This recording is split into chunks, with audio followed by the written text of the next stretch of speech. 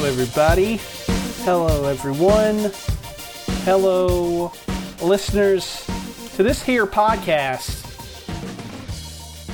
You know what it is? Does anyone know what it is? Oh, Hunting Pixels, sorry. Oh, yeah, there you go. Yeah, you are listening to Hunting Pixels, the one and only official video game podcast of Culture Pop. We have a show for you today. It has been roughly, 2 weeks? 2 years? Yep. Yeah, it's been roughly 2 years since we've had a show for the peoples that listen to us on the reg.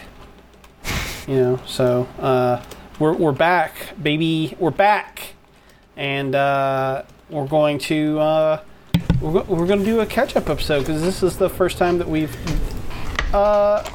Well, it's not really the first time that we've done like a normal episode since Game of the Year, but it's close enough, right? So this will be our first quote-unquote normal episode in a pretty decent bit of time.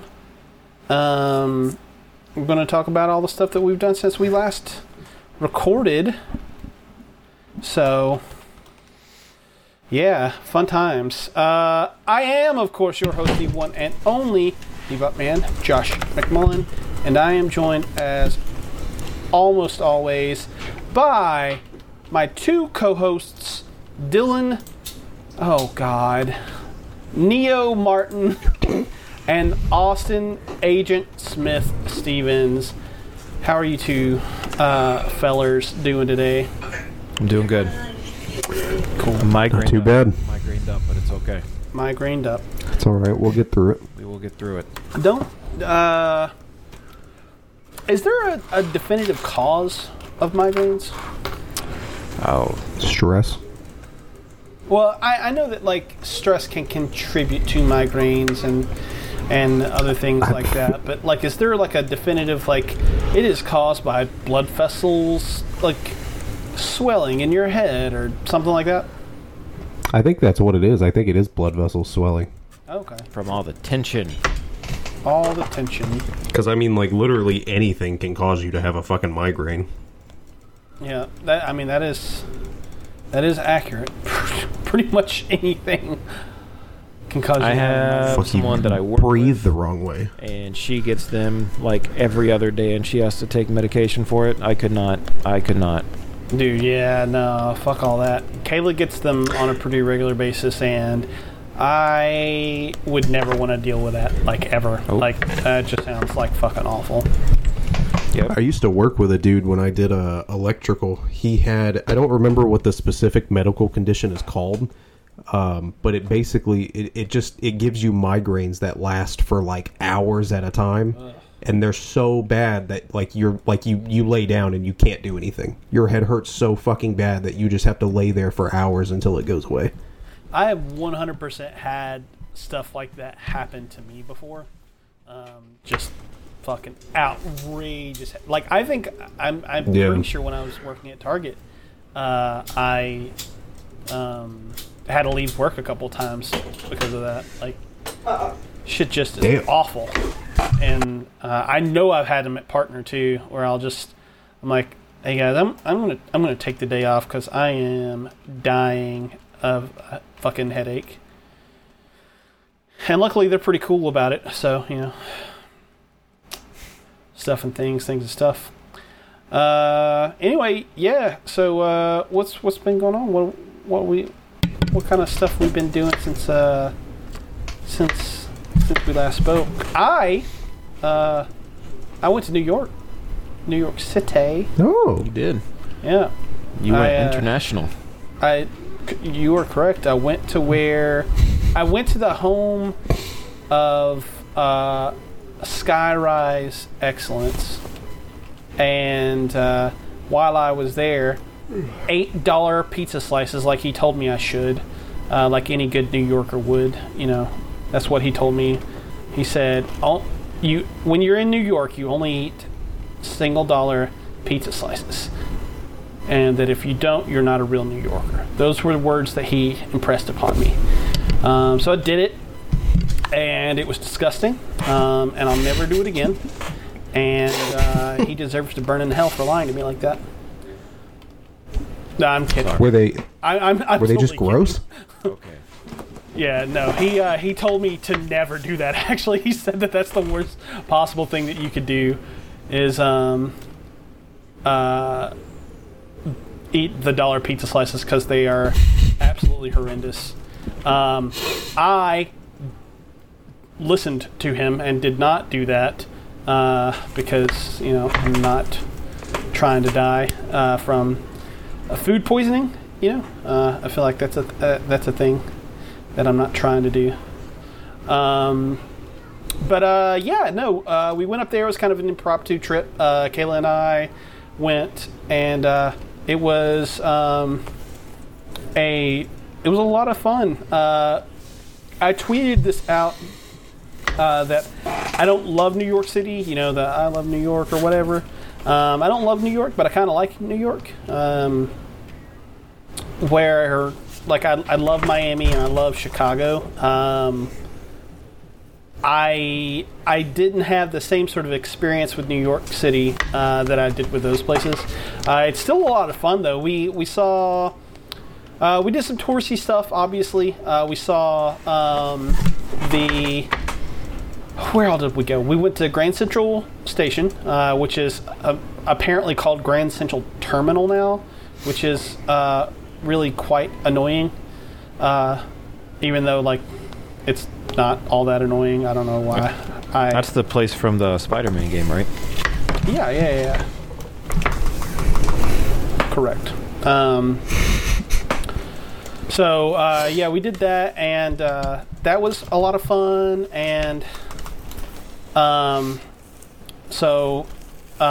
saw that. We went to not Grand Central, but we went to Central Park. That was also a lot of fun. Central Park is very big, very, very big. I was genuinely impressed by just how large it was in terms of space. It's massive. So we did that. I'm trying to remember all the places that we went. Times Square. Yeah. We stayed off Broadway on Times Square. It was literally nice. Times Square was walking distance to us. That was pretty cool. Just seeing all of the buildings lit up with advertisements and stuff. That was a really cool sight to see. What else did we do? We went to a bunch of different places. We saw the building where John Lennon was shot, and they filmed part of Rosemary's Baby. That was pretty cool seeing that. I've never really seen filming locations before. It's something that I would like to do in more spots, but it's something that I've never really done yet. That was cool. And we saw the Flatiron Building, which my memory of that is that's where the offices of J. Jonah Jameson and the Daily Bugle are in the old Spider-Man PS1 game. I don't know if that is actually true. That's just my memory of it. But yeah. It was fun. I enjoyed it. I did have pizza while I was there. It was pretty good pizza. We went to a restaurant that was Tim Burton themed. They even had a little live show with some actors performing as Beetlejuice and Lydia from Beetlejuice and Fester from the Addams Family. And that was pretty cool. They had a whole bunch of themed drinks and food and stuff, and I had a lot of fun there. We walked a lot. Fucking getting around the city in a car is a goddamn nightmare. But yeah, it was a lot of fun. We're gonna go back at some point and do more things and see more things, obviously. But yeah. Good time. I know it has no value to you whatsoever. Mm-hmm. But the one, it's like, of course, like he talks about going to New York, and what's the one thing I want to do? Let me ask Austin. Austin, if you went to New York City, what's the one place that you would want to go? Yep, he's laughing right now. Yep. He's laughing. The Pokemon Center. Pokemon Center in New York. Oh, I didn't even know that was a thing. It is. Is it? Hell yeah, it's a thing. Is it the only place in the U.S. that has one? Yes. Yeah. So this is like Aside from the pop-up shops that appear like routinely in California. yeah. The closest thing that I could say even comes even smidgenly close is the part of the Japanese part of Epcot in Disney. Yeah. Oh, dude, yeah. I absolutely love the Epcot just in general, but Yeah. the Japanese part of Epcot especially. I think Well, all the it's really Pokemon awesome. that you see in there is like blown up, and like it's the Pokemon store, and like does this one have the life size like Mew in the capture chamber too, or is that just in Japan? Japan. I think ours has I think the one in New York has a life-size or not, it's not life-size, it's scaled down a little bit, but a Rayquaza. See, that's pretty sick too. Like just to go in there and be able to shop and see all those things and like the exclusive stuff. That is the first place I would go. I would make a whole day of that. Oh yeah, dude. That would be so cool. Did you see the statue when you were up there? No, we didn't. That's another thing that I want to see, you know, because it's kind of touristy or whatever.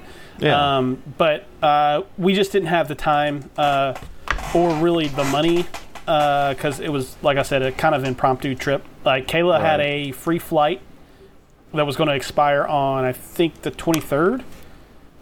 So she was like, we need to try to use this before it expires. So we did that. We got her free flight thing from Delta, but we hadn't been like saving up for a trip or anything like that. So we were just kind of like, all right, let's go. You know? Yeah. Still cool though. Yeah, I had fun. It's a lot of money. Yes. How much were the tickets? The plane tickets? Let's see. I think since we got one of them for free, it only ended up being like around like 300 or so. But normally they would be significantly more.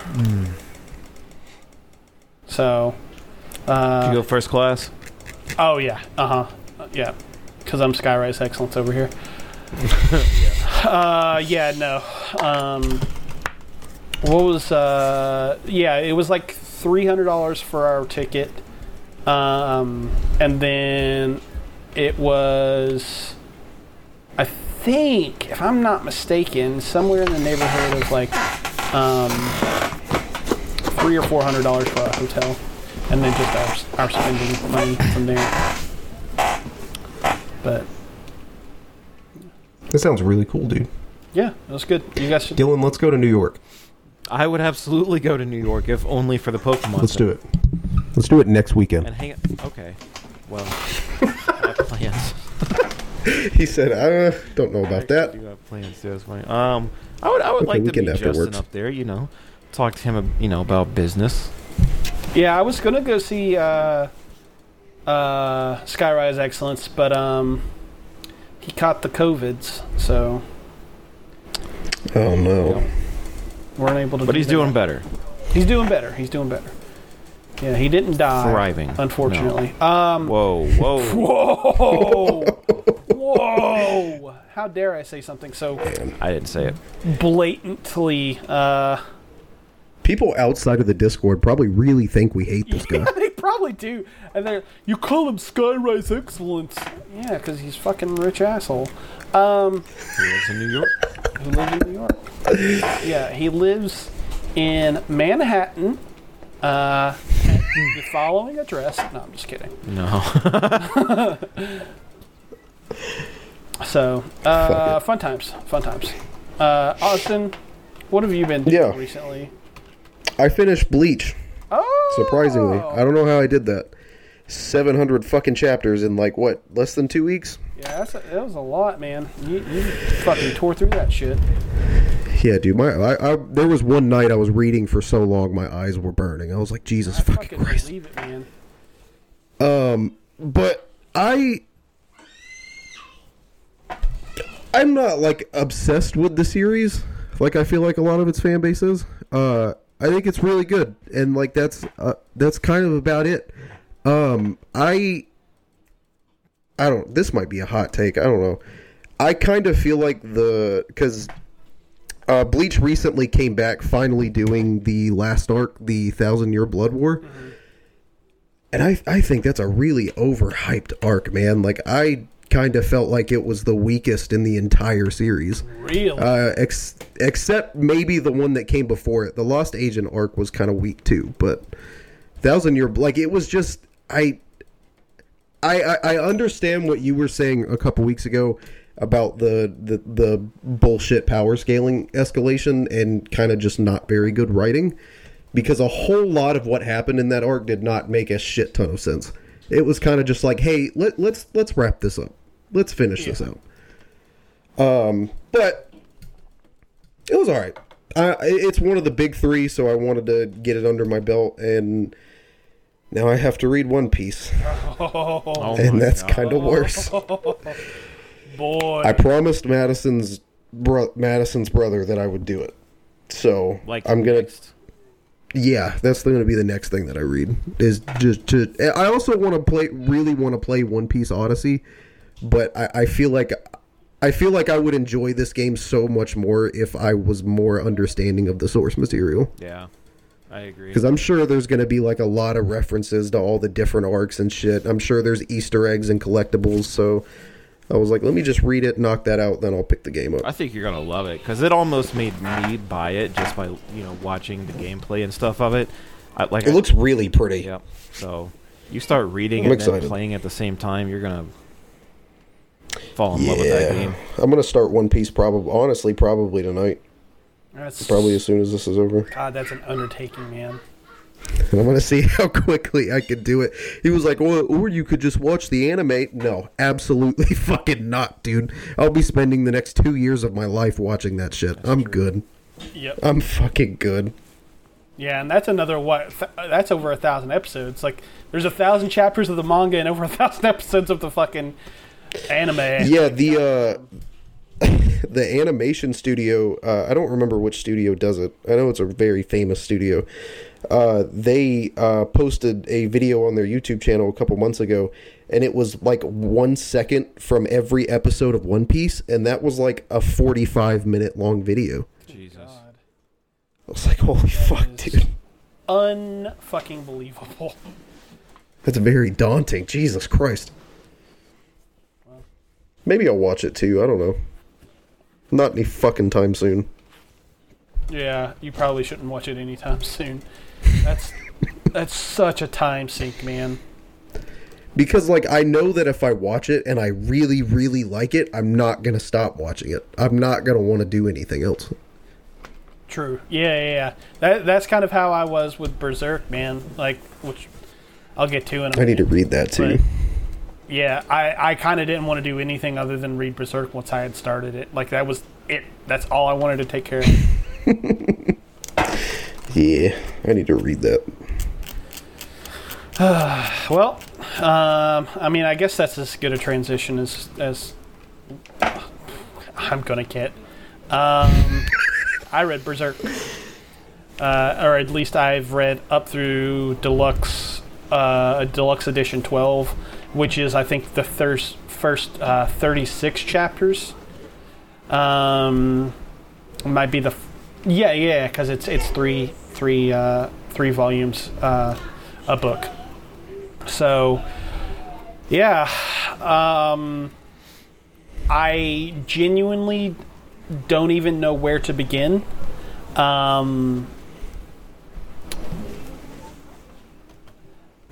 Berserk is one of the best things that I've ever read. I think it is one of the best pieces of fiction to ever be written. It is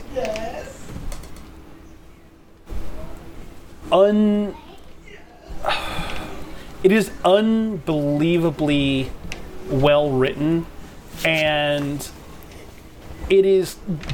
I personally think, without a doubt, the most beautiful, like, comic book art, manga art, whatever you want to call it, that I have ever had the pleasure of, like, laying eyes on in, like, book format. I think that it is absolutely stunning. It just, when you're looking at panels, I think a number of things that you're looking for, right? I think that you're looking for, like, clarity in the action. I think that you're looking for, like, just good composition things, like, you know, framing of like faces, framing of bodies, how things flow together, like if it flows really well the way that you're supposed to read it or whatever. And Berserk has all of that in spades. Like, the action in Berserk is some of the best and most clear action that I've ever read. It is incredibly easy to read. The detail in the drawings is fucking unreal. I genuinely don't know how Kentaro Miura was able to draw, like, the pages and the panels and things like that the way that he was, because they're so ridiculously detailed and so ridiculously beautiful. And that carries over to, I think, the character writing. I think that the character writing in Berserk is unrivaled. Like, Guts as a character, I think, is, like, without a doubt, one of the best written protagonists I have ever read. Like, he just, everything that goes through him feels in a very similar way to the antagonist, where how you feel about him is very complicated, and it's supposed to be very complicated, your feelings on him. I really think that, like, Guts and Griffith are two of the best characters, like, just period, ever written. They are... I kind of don't even know, like, ways to describe them that, like, I haven't already said. Like, it's immaculate, it's brilliant, it's beautiful. Like, there's just a layer upon layer upon layer. I think my only thing with Berserk, and I'm not even sure that it's necessarily a valid complaint, is that there is a lot of adult content in it, and a lot of very, I'll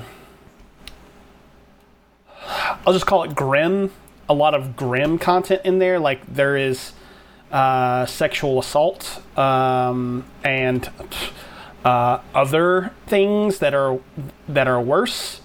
And then obviously there is, like, murder, and there are child murders, and yeah, it is very hard to recommend as a I don't want to say a good read, because it is a good read. It's a very good read, but maybe, like, it's not going to be the easiest thing you ever read. It's going to be something that is going to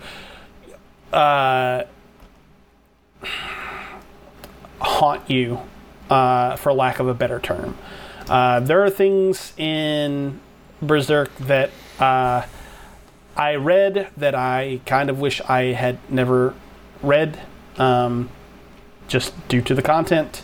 That doesn't make it not good. I think that, like, kind of the best point about Berserk is that, like, it's a story about overcoming really awful things, about, like, really awful things happening to you, and how you can overcome those things through the people around you, by the help of the people around you, and it makes it all the more a compelling narrative because of that. It's brilliant. I don't even know any other way to put it. It is one of the best comics I've ever read, if it's not the best. I can't say enough about how good it is. It really is like just an immaculate piece of art, and if you can stomach some of the things that are in there, I would recommend it to anybody who can do that. It's excellent. That sounds wild, and I'm gonna read it. Are you planning on watching any of the anime adaptations? I've thought about it. I kind of want to watch the 97 because I heard it's like the closest that you can get to what it would be like if Kentaro Miura had worked on the anime. So I want to try to see that. I've already seen, I think, the first two of the 2012 movies. My recollection is a little bit fuzzy, but those are good from my memory. I'd have to go back through and like rewatch them again to be able to like recommend them. But yeah. Oh yeah. Good stuff. I went to look it up to see if I could read it on an app, but I couldn't find it. I think you sent us a message, whether it was last night, today even, I don't know, but I went to look it up and it wasn't there. Yeah, you can read it online. There are ways to do that.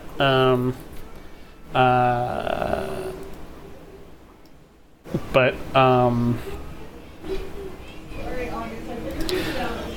those ways are not lawful? Question mark? Yeah. Legal. Yeah. But yeah, there are ways to do that. I am going to wait for.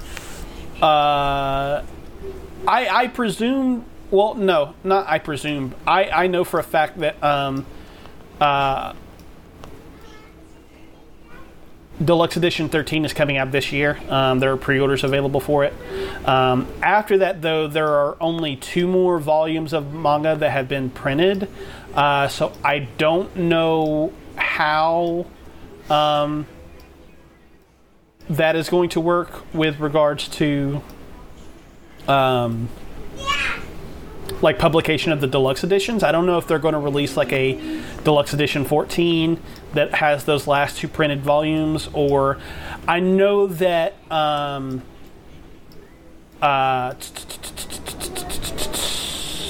words are hard. I can't think of what I was trying to say. I know that the series has been continued by Koji Mori, who was Kentaro Miura's best friend. And I know that that has been going on since late 2021. So I don't know if those chapters have been collected into a volume yet. I don't think that they have. But if that's the case, then potentially a Deluxe Edition 14 could be on the way at some point. But that's speculation on my end that I don't want to lend credence to. I don't know that that's the best way to say. But I plan on reading more as it comes out in the deluxe editions, because I think that format is like just like chef's kiss. I think that's the best way to read it. Like I like the little trade paperbacks that I've read for like Chainsaw Man and Hunter x Hunter and stuff like that. But like the deluxe edition is, it's big and it's hardcover and it's wrapped in leather and it's got its own little bookmark, and it's just I don't know. The images are bigger too. Like it's blown up, and I don't know. I think it's the premier way to read manga. I feel like I have to read it with how much of an impact it had on Miyazaki. Yeah, dude. I having read it now, I can't unsee all of the fucking stuff that has been inspired by it. Like, if you like Final Fantasy VII, you like Berserk. If you like fucking Dark Souls, you're going to love Berserk. Like, its tendrils have gone out in so many different directions and influenced so much stuff that it's like, I really think that it's kind of hard to understate just how big of an impact it's had on culture or Eastern culture, I should say that. So, anyway, Dylan, tell us about The Last of Us. Or what do you want to talk about first? Spoilers. Spoilers. Let's talk about The Last of Us in brief, though, because I've only seen the pilot. I know the second one's out, you but I didn't see haven't the had second time one? to watch it. Damn Not it. yet. I did play the game, though. Hey. I did not expect this show to be as good as it is. I kind of slept on it all the way up until its release. Didn't really have excitement for it. I think Jeff was talking about it in terms of it was one of the shows he was most looking forward to, along with that 90s show, I believe. And I just didn't, like, I had played the game so much, like, I was kind of burnt out on it a little bit. I didn't have any problems with the casting or anything like that. But it just wasn't on my... great. I don't know why anybody would have a fucking problem with that. But the day that it came out, we just so happened to be... We were about to sit down and eat dinner, and we had HBO Max up. And I saw that it had released that day, and I was like, fuck it, let's just do it. We'll dive in one episode. The show is real damn good. That it's like it's up there with, I would, so far just from the pilot. Let me preface all of this. This is all coming from just the pilot. Very faithful, very, very faithful to the game, which can sometimes be distracting because it's shot for shot remake of the games, which I'm not accustomed to. When we hear about a video game adaptation. Even the ones that do it great, like Edge Runners or Arcane, it's its own story. It's built within that world. Watching The Last of Us, I feel like I am watching at parts cutscenes from the game, and it's wild. It's not a bad thing, because I think that with how it's shot, like, they still have enough creative, unique influence within the show to make it unique to itself. And talking about the casting, man, I love every bit of it. Like, I never doubted Pedro Pascal as Joel, but actually seeing him take on the role, he is incredible. He is exactly what I feel like I would want to see in a Joel on screen. And his relationship in the beginning with his daughter Sarah, it picks up so quickly, and you can immediately feel the chemistry between him and his daughter. And dude, I mean, you know what happens if you played the game. Like, ultimately what her fate is, and it is... I feel like, to me, it was more heart-wrenching seeing it happen on screen than playing it. They really, really delivered on a lot of the emotional scenes that are throughout the first episode. I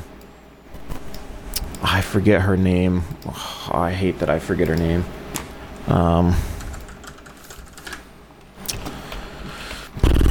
Bella Ramsey. When you first get introduced to her as Ellie, within her first scene, which may be 30 seconds to a minute at most, I was like, that's her. That's Ellie. Like, she captured it in that moment. The anger, the sarcasticness, just the bite that she has behind her words. It was fucking incredible, man. I loved every bit of the pilot. I planned on watching the second episode today, but wound up streaming, getting a headache, so that never happened. But Yeah, I'm excited to see where it goes from here. There's a lot that I'm skipping out on. Like the fucking introduction to the show was one of the most chilling things. Like if you're at first you don't really know where it's going, but to hear like this scientist break down the possibility of what we know will inevitably come to fruition within the show, it was terrifying just to listen to it and kind of like share similarities with how I kind of feel like, and I know they did it on purpose, but like how COVID went into effect. It was fucked up, and I think it carried more weight because of us coming out of COVID, because of the time that it's released, and hearing him talk about it. It's like shit. Like imagine if something like this did break out and it was the end all be all disease, like one that could potentially have the same effects that he's talking about. It's terrifying how quickly, just because we saw how COVID worked, how something like that could work, and you know it would be only a matter of days for it to just completely take over the world, and it's terrifying, man. Wait till you get to the second episode. Son of a bitch! What does that mean? What does that mean? The opening to the second episode, I think, is even better. It's chilling. Chilling is the word to use. That's wild. Okay. See, so as soon as this episode, or as soon as we finish recording this, I'll go watch it, because I can't not go do that now that you've said that. But yeah, that's it for me in that regard. I highly recommend it to anyone who has or has not played the game. Real fucking good. Yep. I need to finish that first episode. You started and didn't finish? Yeah, I got to where Sarah got shot, and I cried for 15 minutes, and I was too emotional to finish, so I stopped.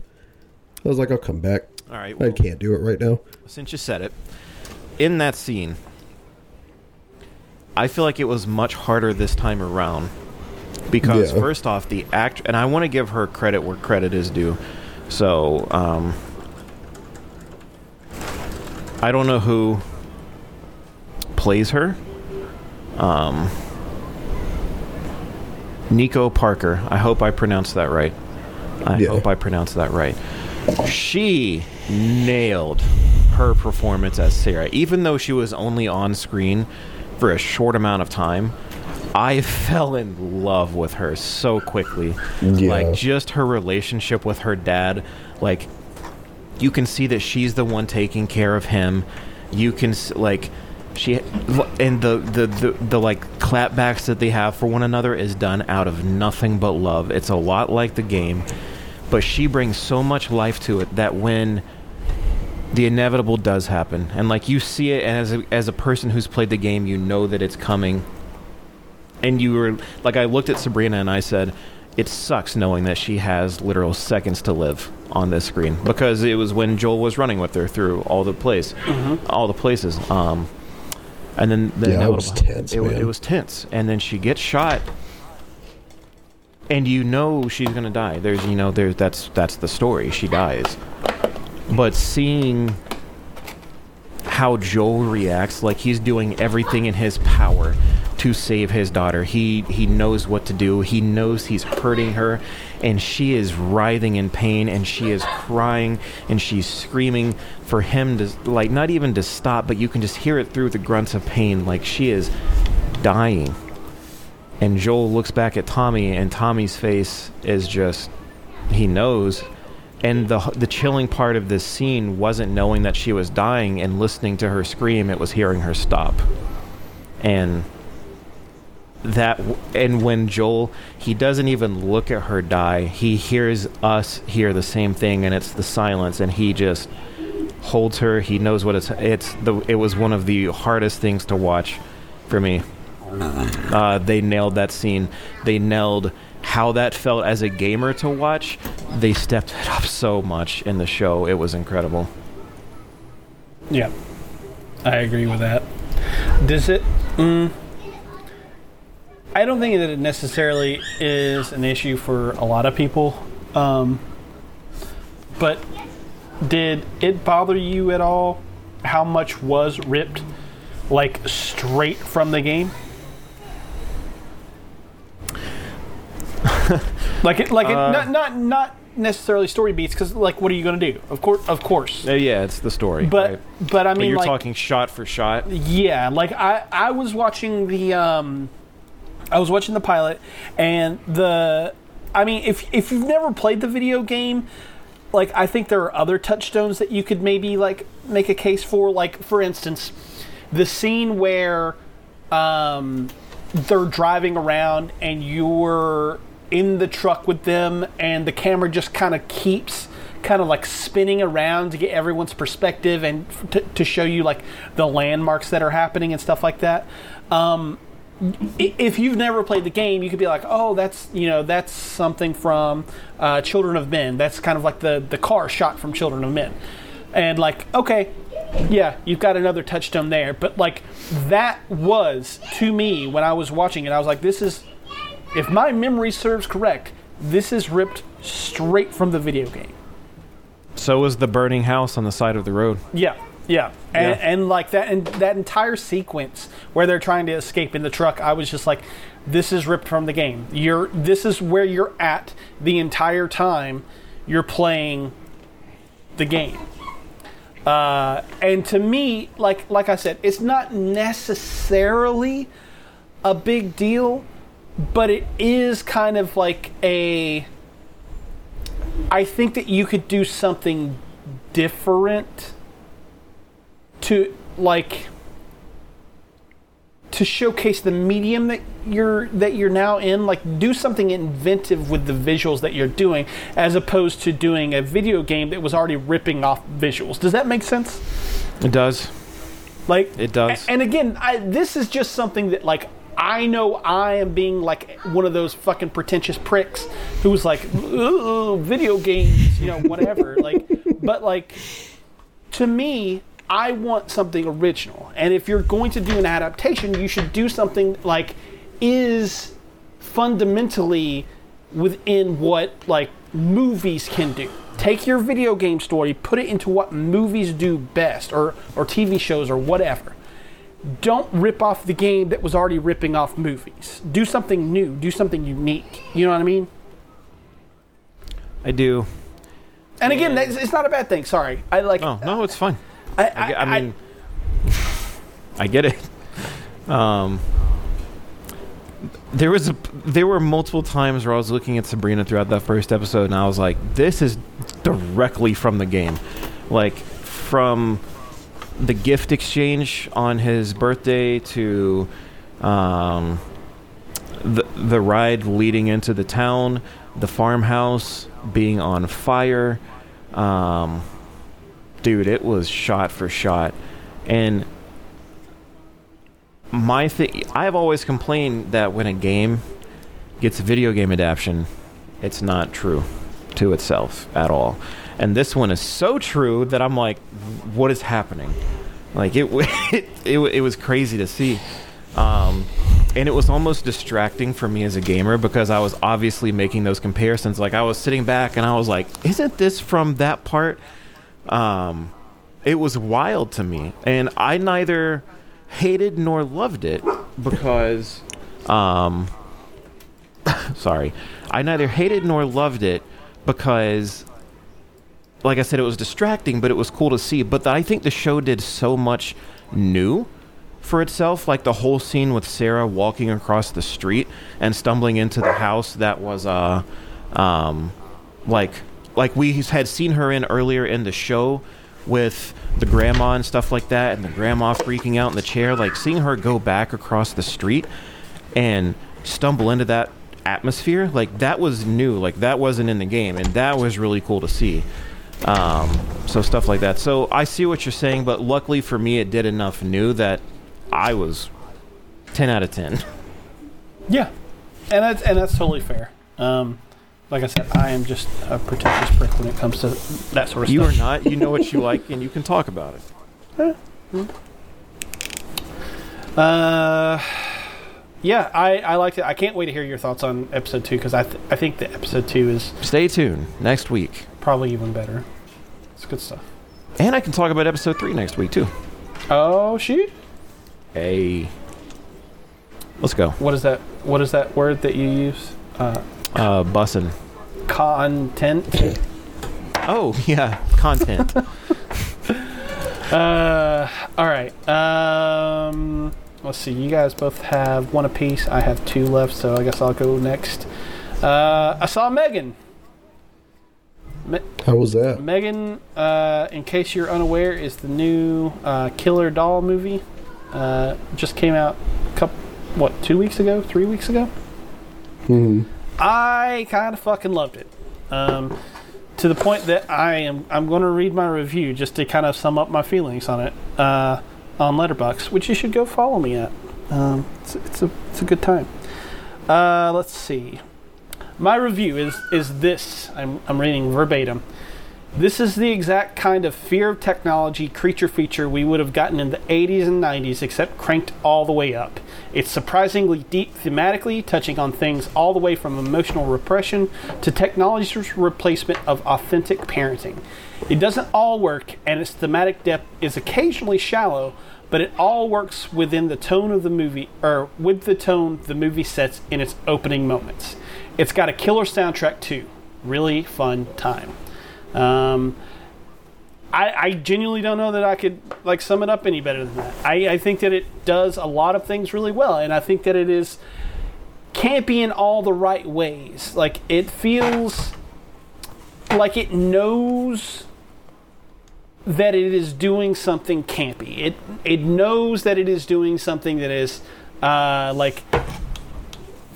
don't want to say out of the ordinary, but it knows that it is doing something that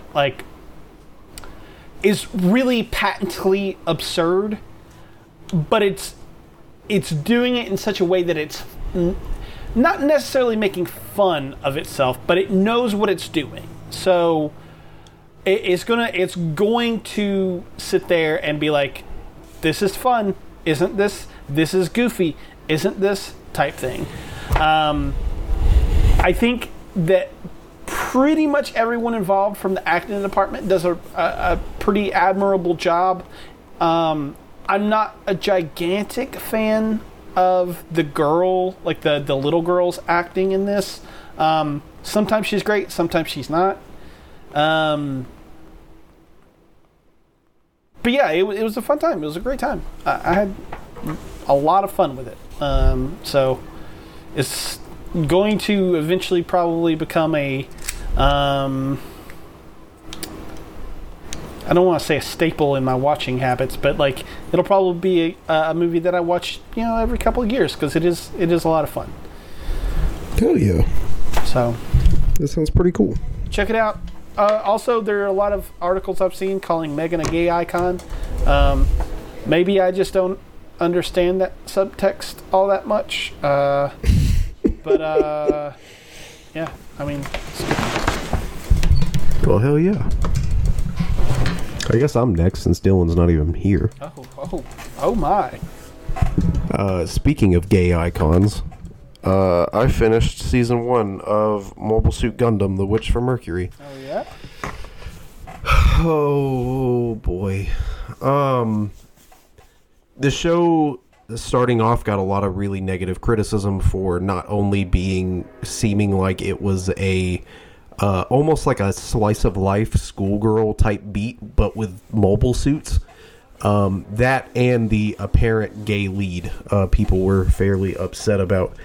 And it keeps up that kind of slice of life esque style up until about episode 6 or 7, where you start to learn a lot of really fucked up shit about these characters and about this fucking world.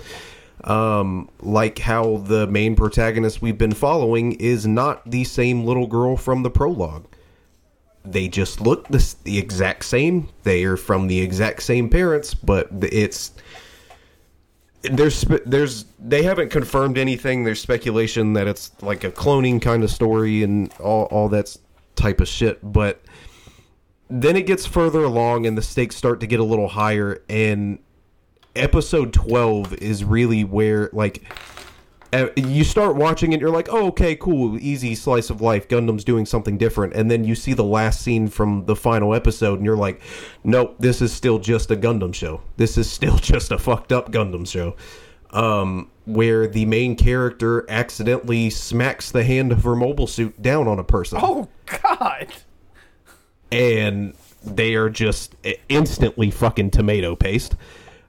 She being the kind of innocent and not all there girl that she is, and being so out of touch with reality, she doesn't have a whole lot of concept of what she just did. So she fumbles her way down to get to the hand of the mobile suit, and she slips, and like she's rolling around in a pool of this person's blood, but like she doesn't have any concept of that. Like she doesn't fully understand what's happening, so she's just like, oh, oof, I fell, silly me, as you're coated in somebody's fucking entrails. And she goes to hold her hand to her fiance to kind of, because she's supposed to be rescuing her in this moment, and it like she's like, fuck, like you just killed someone. Like, do you not you don't notice that? You don't realize that? And then the screen just fades to black, and that's the end of season 1. And it like I'm excited now. I enjoyed the kind of change of pace for what it was, but now I know that this is getting into a real true Gundam series, and I'm very stoked to see what season 2 has to offer. And the mobile suit designs in this show have just been top notch. Like, these are some of the best mobile suit designs that I think this series has had in, like, 10 plus years. Hell yeah. What, if you had to rank it on the scale, with regards to the rest of the Gundam series, and yeah, where would you put it, with regards to, like, you know, the ones that you enjoy? Oh, fuck, dude. I don't know, because it's such a long fucking list. I'd say as far as not counting Universal Century, because those are just entirely different types of fucking stories. Sure. As far as like the alternate universe goes, I feel like I have to wait and see how it ends to like fully have a clear ranking. But it's better than Gundam Seed, so that's a fucking plus. I like Gundam Seed. It's okay to like bad things. Yeah, you're not wrong. I also think Gundam Wing is also just as bad. I also don't think Gundam Wing is very good. Gundam Wing is awesome. It's better than Seed for sure. It's definitely better than Seed, and it's definitely better than all of the Build Diver series that they've been doing. I don't know. People really enjoy those. I'm not into them. It's just like it's just a 30-minute long toy commercial at that fucking point. And there's something wrong with that? Just real quick. Are we not going to comment on Austin's shirt right now? What? Yeah, what's wrong with this shirt? It's a fucking anime Playboy bunny that says After Hours that I know he's gone out in public with today. Oh my god. Hell yeah, dude. I love this brand. I've got 2 other ones too. They're just different colors. Oh my god. About choked. Hot Topics sells smutty anime stuff now, so that was in case you guys were wondering. What's you got a problem with smutty anime stuff, Dylan? Oh Lord. Do you know? Hang on, I think I may have taken a picture of it. Let me see. I saw something the other day and I was like, we need to get this for Austin. Let me see if I took a picture of it. I may not have because I'm also an idiot. But please look at what he has in his hand. Oh, God. Oh, fuck yeah, I do have that in my... What do you have in your hand? I need to see it. I had an anime figure in my hand. They're all over my desk because I ran out of room. I'm very fidgety now because I don't smoke or vape anymore. So whenever we record, where I normally had a vape in my hand and hit it every 2 seconds, I don't have that. So my hands are just like, what do I do? Grab stuff. I feel that. You got that ADHD going on. What are you looking up? Probably. Me? I'm trying to find that picture that I was going to send to Austin. If it's not within like the next couple of things I'm just gonna give up, but it was something hentai related, and I was like, we need to get this from Austin. Was it a body pillow? No, it wasn't a body pillow. It was like a t-shirt. I do need a new one of those. Oh my god! And now I've got pictures of Milo. He's such a fucking little dumb shit. I love him. Okay, yeah, I don't know where it is. Anyway, I'll find it maybe, or I won't. Who knows? Yeah. Dylan, do you want to talk about streaming, or do you want me to talk about Avatar? Talk about streaming. It'll be quick. Okay. I waited for a while to start talking about it again, just so I could be sure that I could keep it consistent. Because realistically, I've been streaming now for about a month again. I don't have a tried and true schedule, but I do stream consistently. Multiple nights a week. Multiple hours, you know. They're not short streams anymore. At least 2.5, 3, 4 hour streams. I gotta thank Justin for that, because already with the consistency, we've seen growth on both my channel, growth on the Discord, growth on the Instagram page even today. And the people who have come to this podcast from my stream also don't realize what a substantial help they're being. I have people who used to come around in the stream, and they're coming around again, and now they're interested in the podcast. They're interested in everything we have going. So it's been a really good time. Streaming a lot of shit. Dead by Daylight, Overwatch are consistent too, but then I've also finished a couple games on there that I'll talk about towards the end of this show. And right now I'm streaming Forspoken. I'm trying to do a lot of day one releases this year as best I can. A lot of indie games. That's really what I'm hoping the focus is this year, are more of the indie games, ones that people might not necessarily play or know about. But it's been a lot of fun, man. I'm glad to be back on the horse in a consistent streaming schedule, and at least trying to stream a few times a week minimum. And then I got a week off coming. By the time the non-patron people listen to this, that will be in the midst of my vacation week, which will be streaming as much as I possibly can. Probably, hopefully, aside from on that Sunday, 6 days. So 6 days in a row of streaming, so it'll be a lot of fun. Hell yeah. Yeah. Yeah, I don't know that there's much I can ask you about that, other than I guess I could say welcome back. Thanks, Dad. You're welcome, son. All right. So I saw Avatar: The Way of Water. I saw this on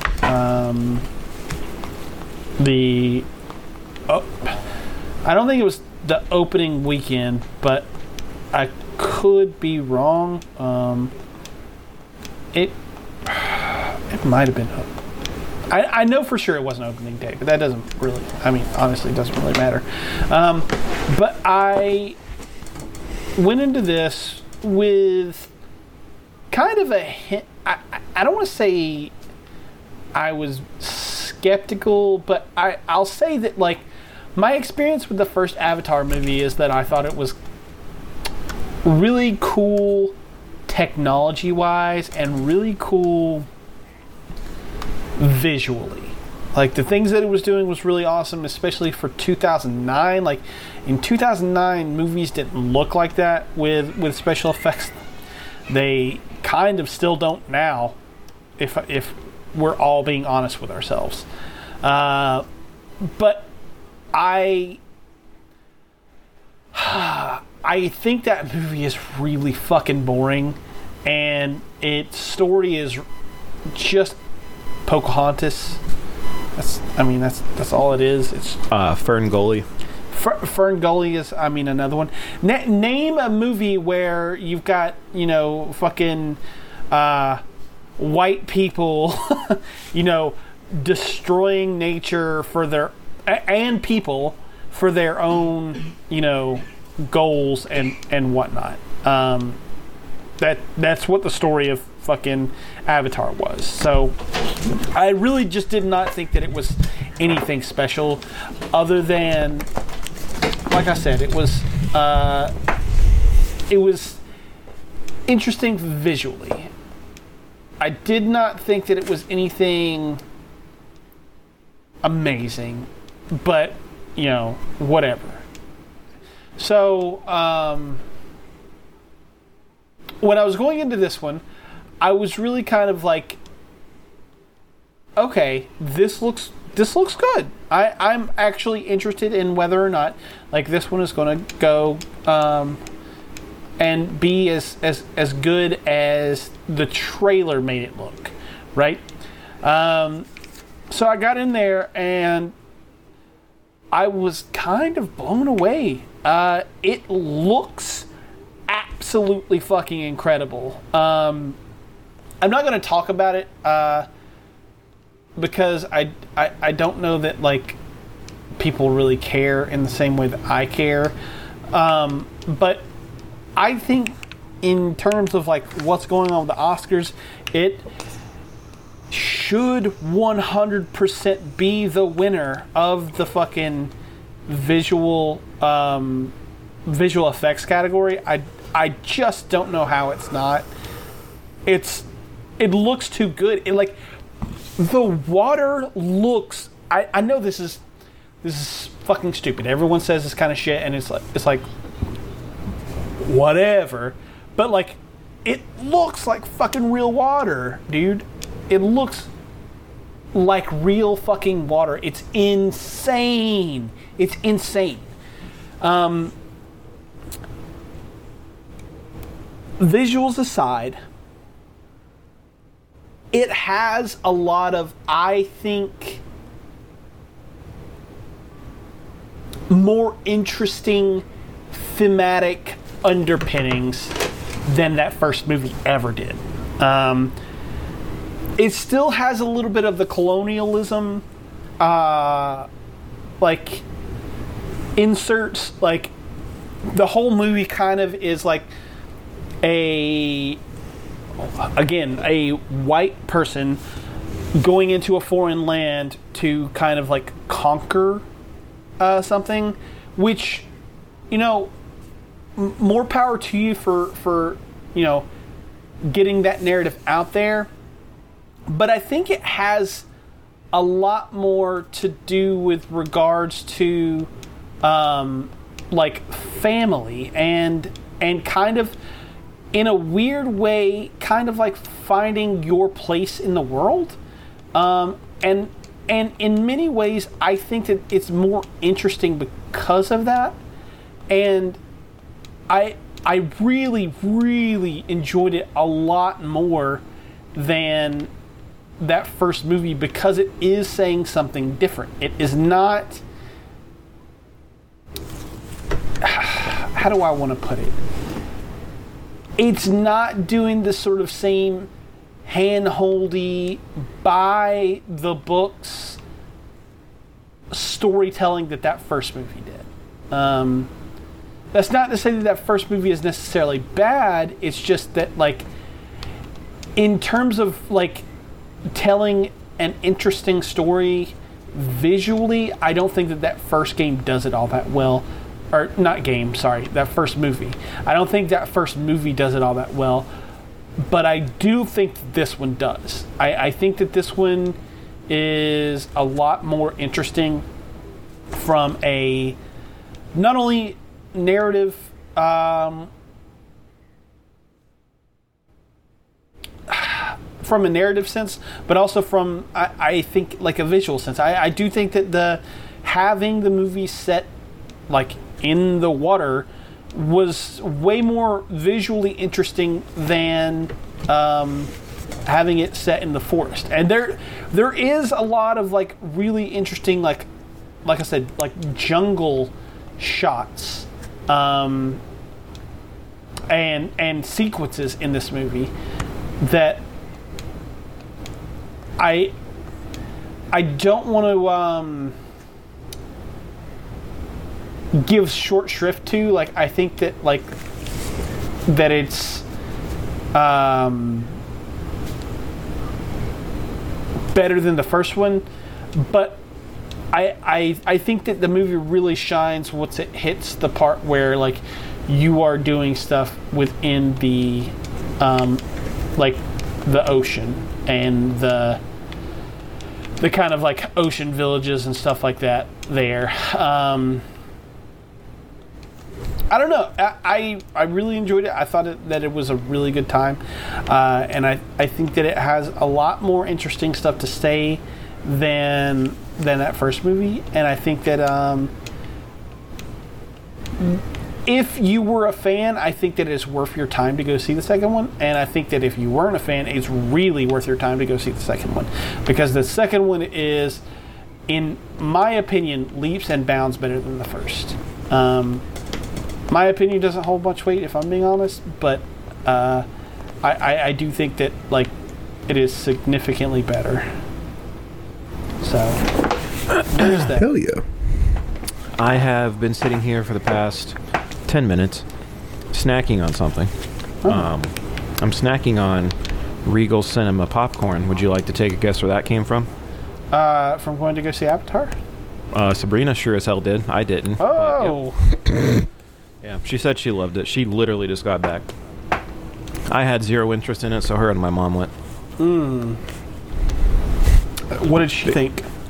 She loved it, man. She was a huge fan of the first one, and she came back in smiling and gave me two huge thumbs up. We've not talked really because I've been doing the show, but needless to say, she loved it. She delivered me a popcorn bucket with a happy smile on her face. Well, hell yeah. I'm glad to know that my opinion is the correct one. I'm just kidding. Yeah, it's a good time. I really think that, like, I especially think that if you didn't like that first one, that you should see it.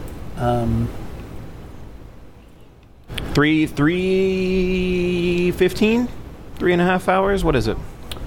Yeah, it's a little over 3 hours. That hurt. Oh, wow. Yeah, it's a hard ask, but like, if I'm being honest with you, it didn't feel like it. Like it genuinely flew by.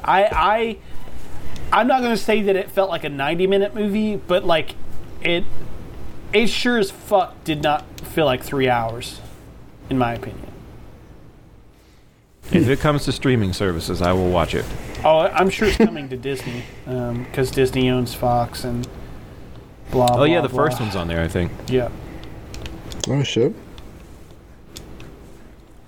So, anyway, should we talk about what we've been playing? Is that Sure. is that a thing that we should do? Maybe. Maybe not. I don't know. You guys tell me. I don't know how to host the show. Dylan, you go first. That's not at all what he just asked.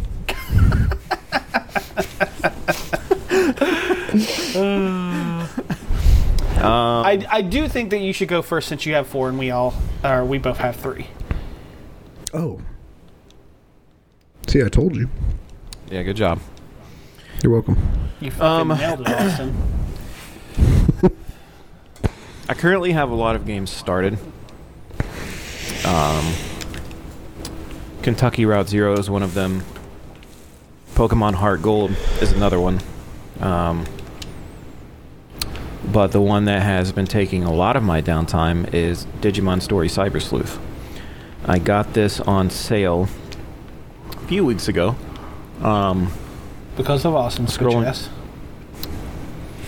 It started. I mean, his recommendation was always in the back of my mind, for sure. That's actually where that stemmed from. Is that I was scrolling through the eShop, I saw it. It was like $14, and I was like, Austin would literally kill me if I did not get it. Got it. I would. Started it. 20 hours I've put into it so far. I really, really thoroughly enjoy this game. I think I might have said it on the last show. It literally feels like it combines Pokemon with one of the Battle Network games. Yeah. It's so much fun, man. I'm not going to, expand too much on this because Austin's spoken about it en masse before. It's an older game, but what I will say is that it's not exactly what I thought it would be, and I'm glad that it's not. I'm glad that I chose to give it a shot because I really like the story that it's telling. I like all of the cases that I get to take part in. Love a lot of the characters that I've been introduced to. The Digimon themselves are awesome. I like how many there are. I like that when I have one of the Digimon that I grew up with, like let's just say Patamon, he doesn't necessarily have to evolve into Angemon, which I think is cool. I can kind of choose between a myriad of options, and that's really nice. It does a really great job at delivering a really fun story that does go to some extremely dark places, something that I'm not accustomed to for a game like that. By a game like that, I mean a turn-based monster-catching RPG. This is not at all what I anticipated. And I like what it's trying to do as well, the themes that it's trying to tackle. It gives me hard Persona vibes a lot of the time. And I'm just completely captivated. And a part of it is because the art direction in this, holy shit. Like, I can look at that all day, no matter what part of the net I'm going onto. I love the different designs for each one.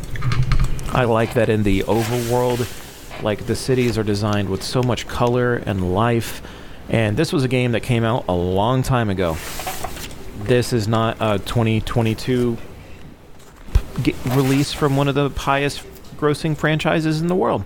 This came out many, many moons ago, and it looks incredible, and it plays incredible. I love it, man. I love every bit of the time that I've sunk into it. I like exploring different teams and like team compositions and stuff like that when I'm, traversing the net. I like a lot of the questions that I'm asking along the way, like doubting myself, I guess, in terms of some of the characters, because I think that I can trust them, but can I trust them? Because this game's shady as fuck so far. It's really good. It's really good. I enjoy it. I will absolutely be finishing it. I'm 20 hours deep. I'm not just going to drop it at this point. I did start playing Hard Gold recently, so that put a slight damper on it, but that's nothing because I sat down and I played Digimon again last night, so great recommendation. I am thoroughly enjoying it. You're welcome. Yeah. I'm so glad you're loving it. Are you planning on getting I think did we talk about this? The Digimon World Next Order? Yep. I do. I don't know if I'll get it day one, but just because of how much I'm enjoying this game, I have complete plans to play that. I feel like you would love. It's literally just a social sim and a pet sim. Then yes, I would absolutely love that. That's my ideal game. Now, when you say day one, great. I'm pretty sure that game already came out. Am I right? It's being re-released. Oh, okay. Yeah. Yeah. March? Being re-released on Switch and PC. Yeah, I was going to get it on PC so I could stream it this time around. Is it March? It's like February 22nd. Oh, shit. Okay. Definitely not day one, because I'll be playing the other Hogwarts Legacy, and something else comes out next month. Oh, yeah. Forget what it is. Yeah. Next. I don't know.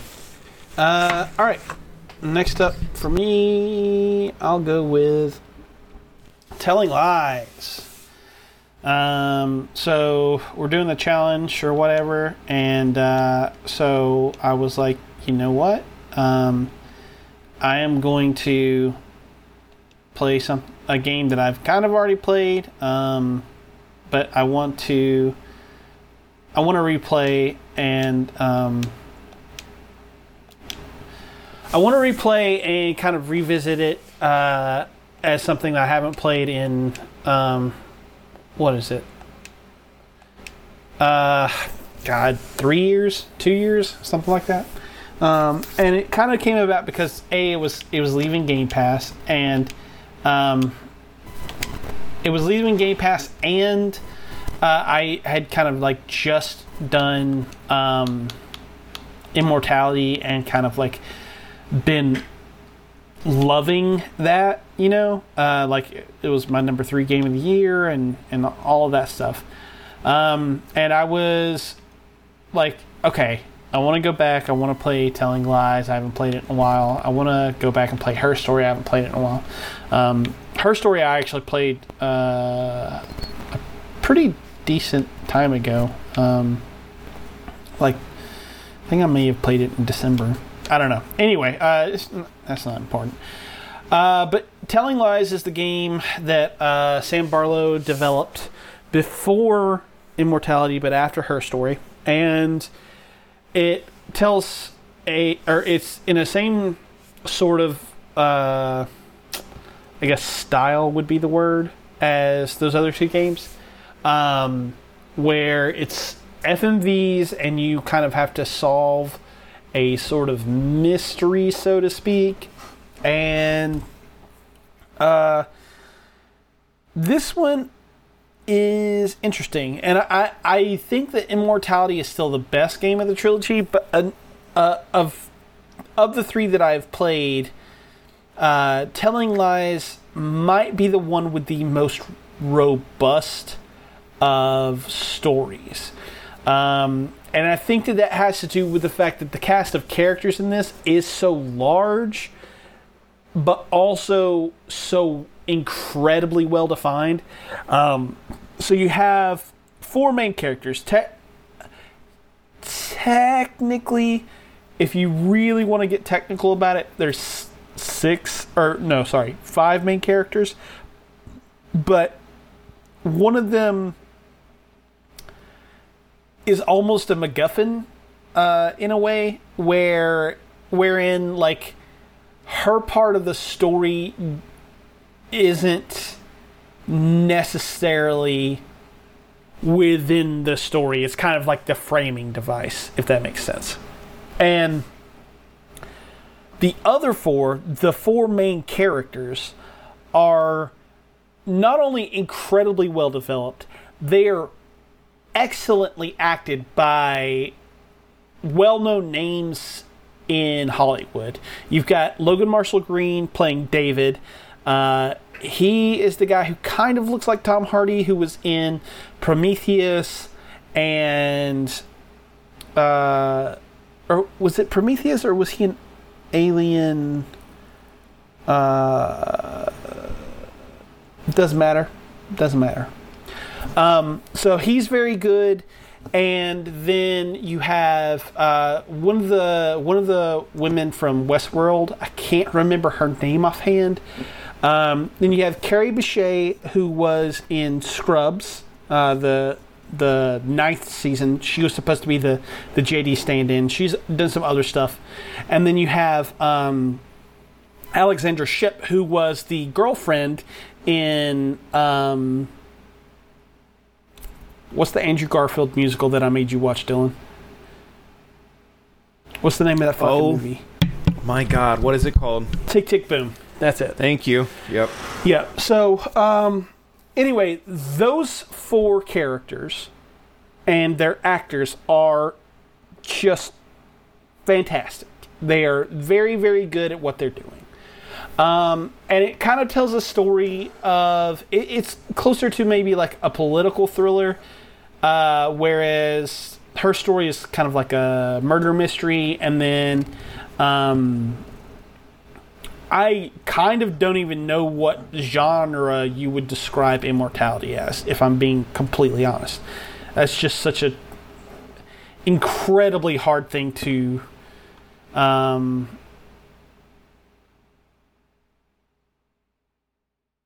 what's the word? I don't even know what word I'm looking for. I guess specify would be the best word. Anyway, point being, it's incredibly well acted with a cast of characters that I think is maybe the best cast of characters of any of the Sam Barlow games. And the story is really, really interesting. And it's one of those ones where there are multiple endings. I think that Her Story kind of only has one ending, and I'm relatively positive that there's only one ending in Immortality. Telling Lies technically only has one narrative output. Like, the story follows through and it follows through the same exact way, no matter how many clips you quote unquote finish. But there are different endings detailing kind of like post whatever happened, based on the clips that you ended up watching. And in that way, it is a very interesting kind of look in how people draw conclusions. And not only that, it is a sort of... it's an interesting look into voyeurism, I think. And obviously it's built on kind of like the DNA of sort of like the police state and surveillance state that kind of came about after 9/11, and how it's gotten fucking worse since the advent of more robust technology. But like, it is a really, really, really interesting thing that is talking about how it really is about perception, I think, and how you perceive certain things. Like, because if you go into it with one mindset and you end up with one ending, that may color your perception of the entire story from start to finish. Whereas if you go in it with a different perspective and get maybe a different ending, that'll color your perspective. And it's a really, like I said, interesting take on perception and how we look at the world around us. And I really, really fucking dug it. I think that it is a really excellent game, with some maybe clunky mechanics. Like, maybe it's not necessarily the best designed game in the world, because it is at times more obtuse than it probably needs to be. But I don't know. I really liked it. I stand by it being like a game that like you should really fucking play, especially if you're into kind of like mystery stories and stuff. Whether or not it's a game for you is kind of, I think, dependent on you, and the things that you're into.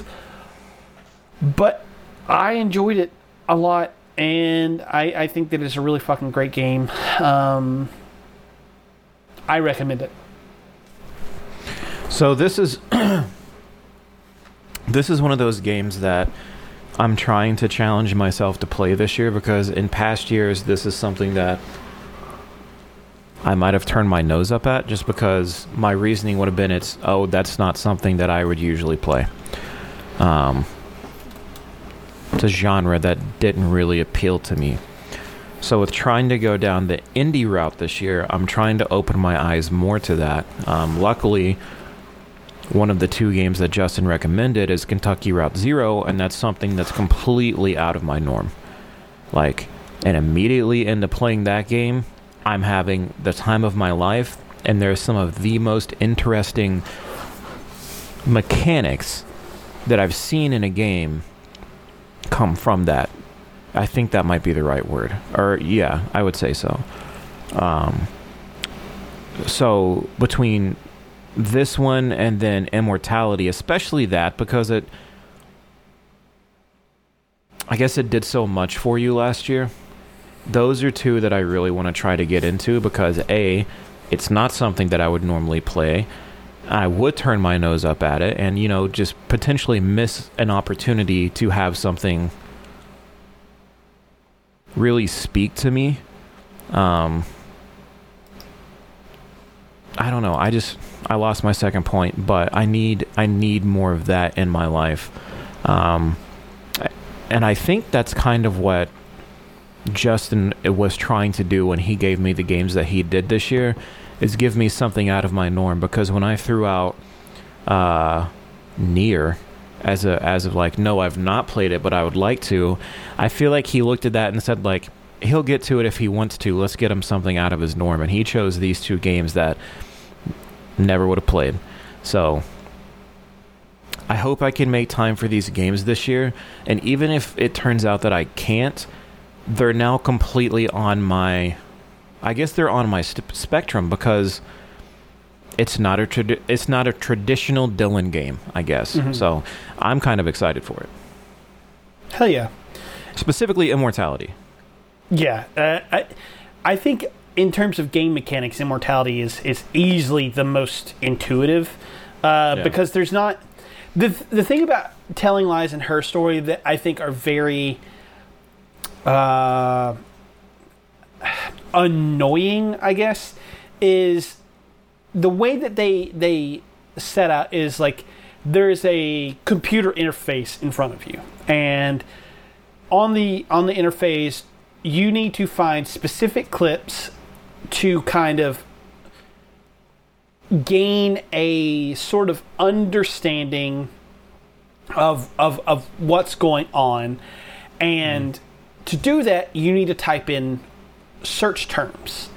And with regards to those two in particular, you could type in stuff that like will yield you results, but doesn't necessarily get you in anywhere with the overarching story itself.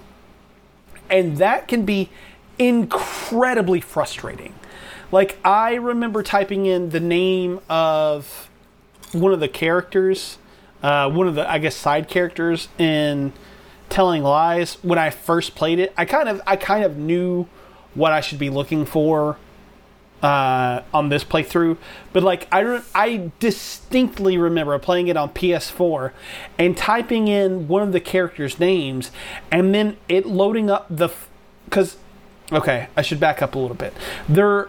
The clips that you get from the search terms are limited to 5. So even if it'll show you that there are like 43 results, for instance, it'll only show you the first 5 clips chronologically.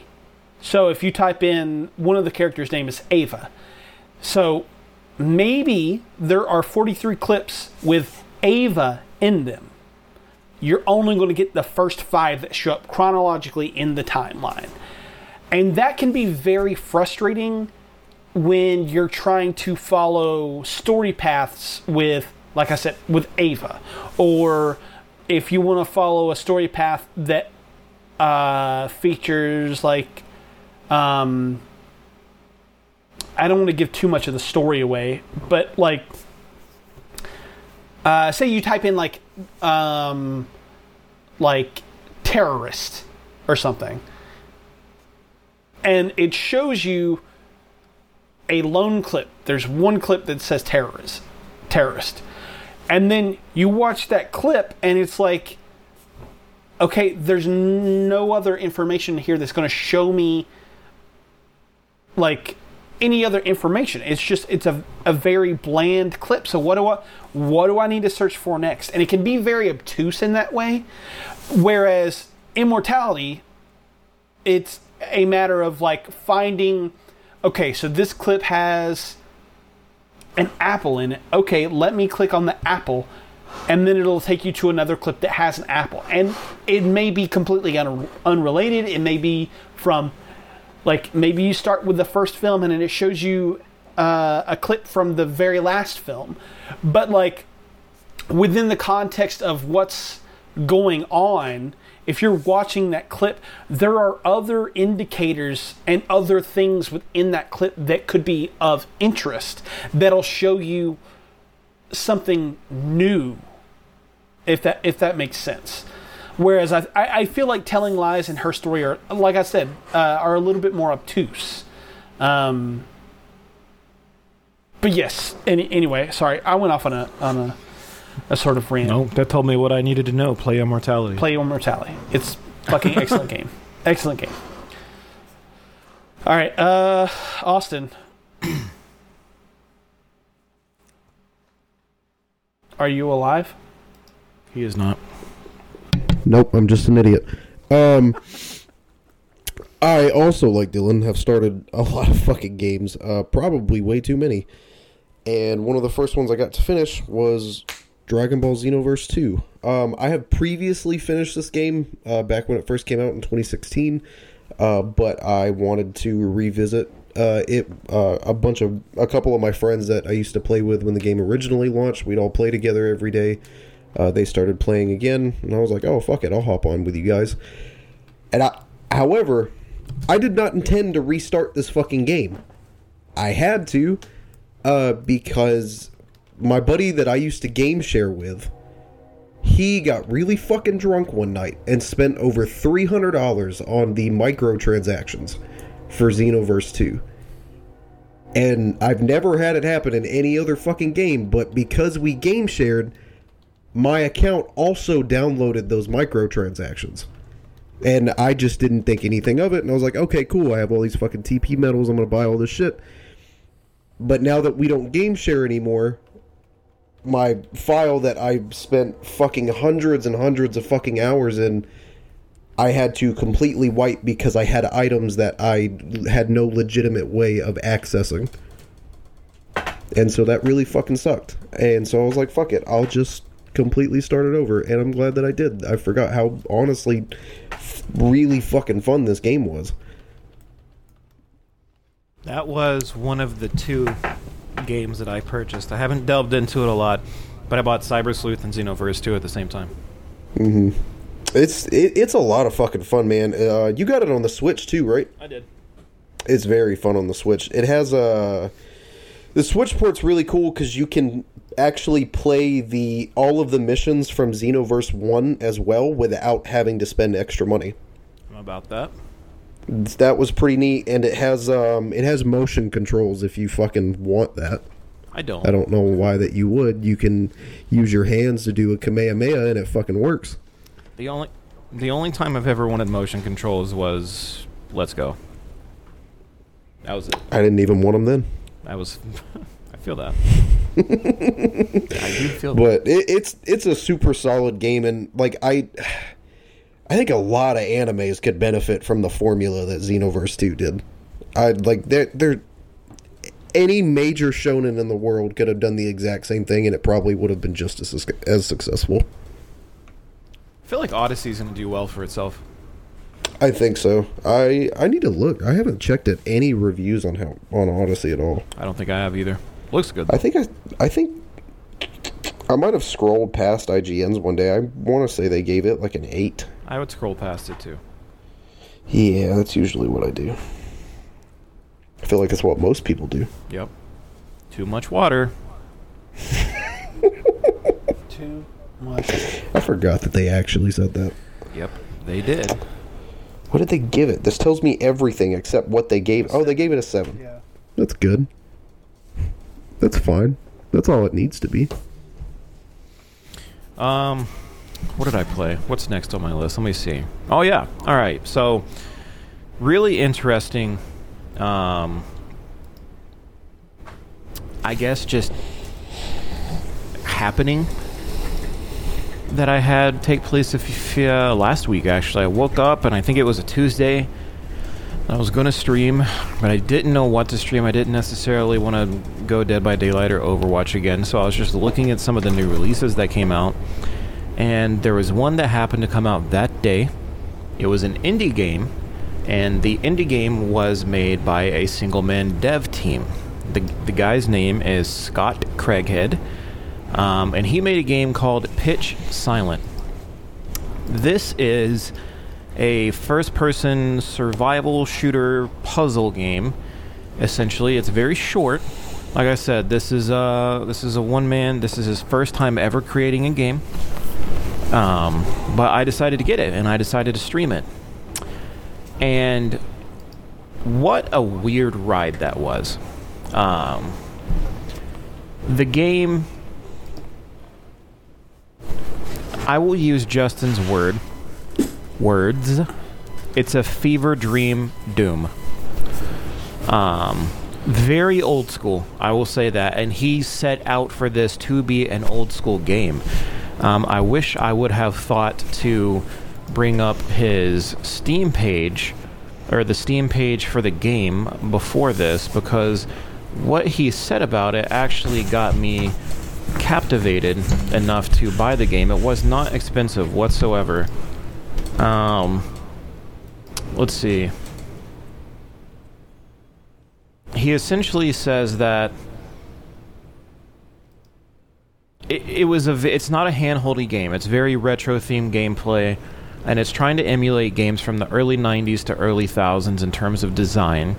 And he said that it's meant to be a challenge. It's a movement-based shooter, so you need to be moving constantly because shit is in the game trying to kill you, and they do a good job at it. There are no autosaves. If you die, you better pray that you saved relatively recently, because you will go back to the very last time that you saved. And I promise you, for me, it happened to go back about an hour. So that was super unfortunate. But outside of that, so that was his description of the game. So I started playing it, and it has a lot of issues, I'm not going to lie. That being said, this is his first game. I need to emphasize that. This is not some super AAA title that has a huge development team behind it. I had to go back and kind of gauge my expectations, and I wound up, so fun story, Scott Craighead wound up joining the Twitch stream that I was a part of. Like, he came to my channel and he watched me play his game. That was kind of awesome. I got to ask him a lot of questions about the game. I got to, and the questions that I was asking him were actually from a Dead by Daylight stream. Like, he stuck around after the fact and just kind of talked to me about his game, which was super awesome. But he wasn't there for a lot of my early frustrations, and I was kind of ragging on the game, which he went back and watched, and he was like, "God damn, my game pissed you off." I was like, "It did," but by the end of it, like, I didn't hate my time with it. I kind of enjoyed what he was trying to do. I enjoyed the difficulty that the game brought. Stylistically, towards the end of the game, it was really awesome. I will say that. A lot of the level design was really fun to navigate. Some of the scenery that I saw towards the end of the game was great. I will say that the game isn't really fleshed out with its combat. It's a click the left mouse button and that's it. There are different weapons that you can use, but it all comes down to about that. There are little magic orbs that you can pick up, and some fire like a shotgun, some fire like a SMG. It's nothing crazy. That being said, it was a very short game, but I enjoyed going from point A to point B by the end of it. It didn't really have a story to flesh out, but I got to ask him some questions about it, and it was cool just to kind of see some of the design routes that he took. So the music that's in the game, he did not create at all. He actually wound up buying it from a site that posts their music, and if you want to use it in your content, you can. You just got to pay for it. So that's where the music came from. And I'll say that a lot of the choices that he made for the music kind of matched thematically for the areas that I saw going into it. A lot of the areas were, weirdly enough, like Dark Souls 1 reminiscent. Like, it was just old school, kind of grungy, dungeony looking areas covered in, like, hanging moss and just like deep gray stone areas like that. So a lot of the music that he chose wound up going with it. But then there were like levels that literally look like it comes straight out of Doom. And again, the music there was on point. Other levels that were blinding black and white. It was weird, a lot of the choices that he made for his game, but it made it unique. I will say that. Not necessarily good or bad, but it made it unique. What I liked having him in the chat for was that as I was playing the game, I ran into 3, I'm not going to say bugs, but kind of glaring issues. One, I fell through the map at some point in the game, and I was stuck. I wouldn't even say I fell through the map. I fell through a little crevice, and I couldn't get up. I couldn't use any ability to get up, and I was stuck. I had to reload a save. Luckily, it was only about 15 minutes prior, but it was unfortunate. So I made note of that. Also during, I didn't know for the longest time playing that there was a sprint option, because when I brought up the controls to look at them, guess what? The left shift, not there. Not at all. But a surprise to me, when I pressed left shift in the game, goddamn, it's an evade button, essentially. So that kind of opened up a lot of things, but it wasn't, I wasn't aware of it. And also, the sound slider in the game was completely broken. My sound was so loud in the game that I had to turn my OBS settings down so my viewers didn't get blasted out. I remember you saying all three of these. that. Yeah, it was substantial. It was truly substantial. And all three of these things I gave him feedback on. By the time that I was finished playing the game in that single sitting of the stream, he had already patched it. He took my feedback and patched it immediately. I think that was super great. I asked him where some of the inspiration came from, and he kind of made a joke. He was like, the game seems like it's made on drugs, but it isn't. He just takes a lot of inspiration from David Lynch. If you're not familiar with David Lynch, he was involved with Twin Peaks and Eraserhead and stuff. Real quick, if you're not familiar with David Lynch, you should make yourself familiar with David Lynch. There you go. That's from the film aficionado himself. So there's a lot of movies out there to where once he said that, I was like, okay. A lot of the what the fuck questions I have going on right now are explained. But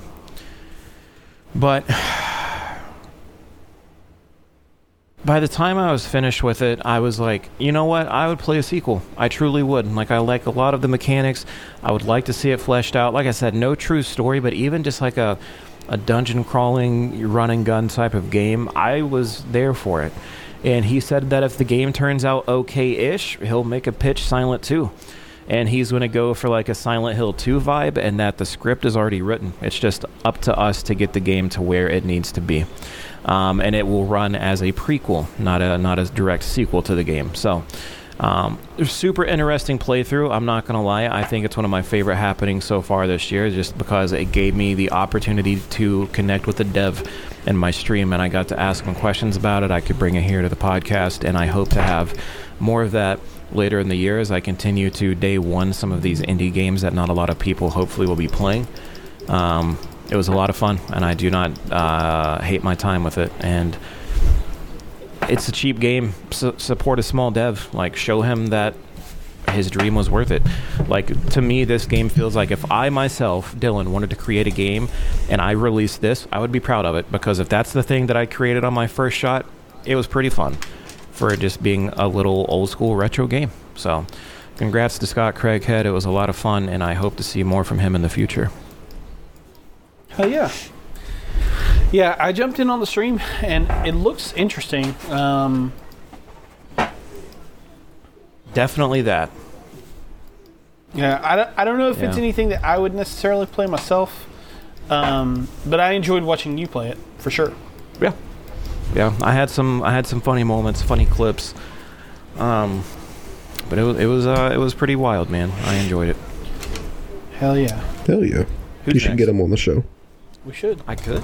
I have friends. He's a follower on my stream now. I got connects now into Biz. God damn it.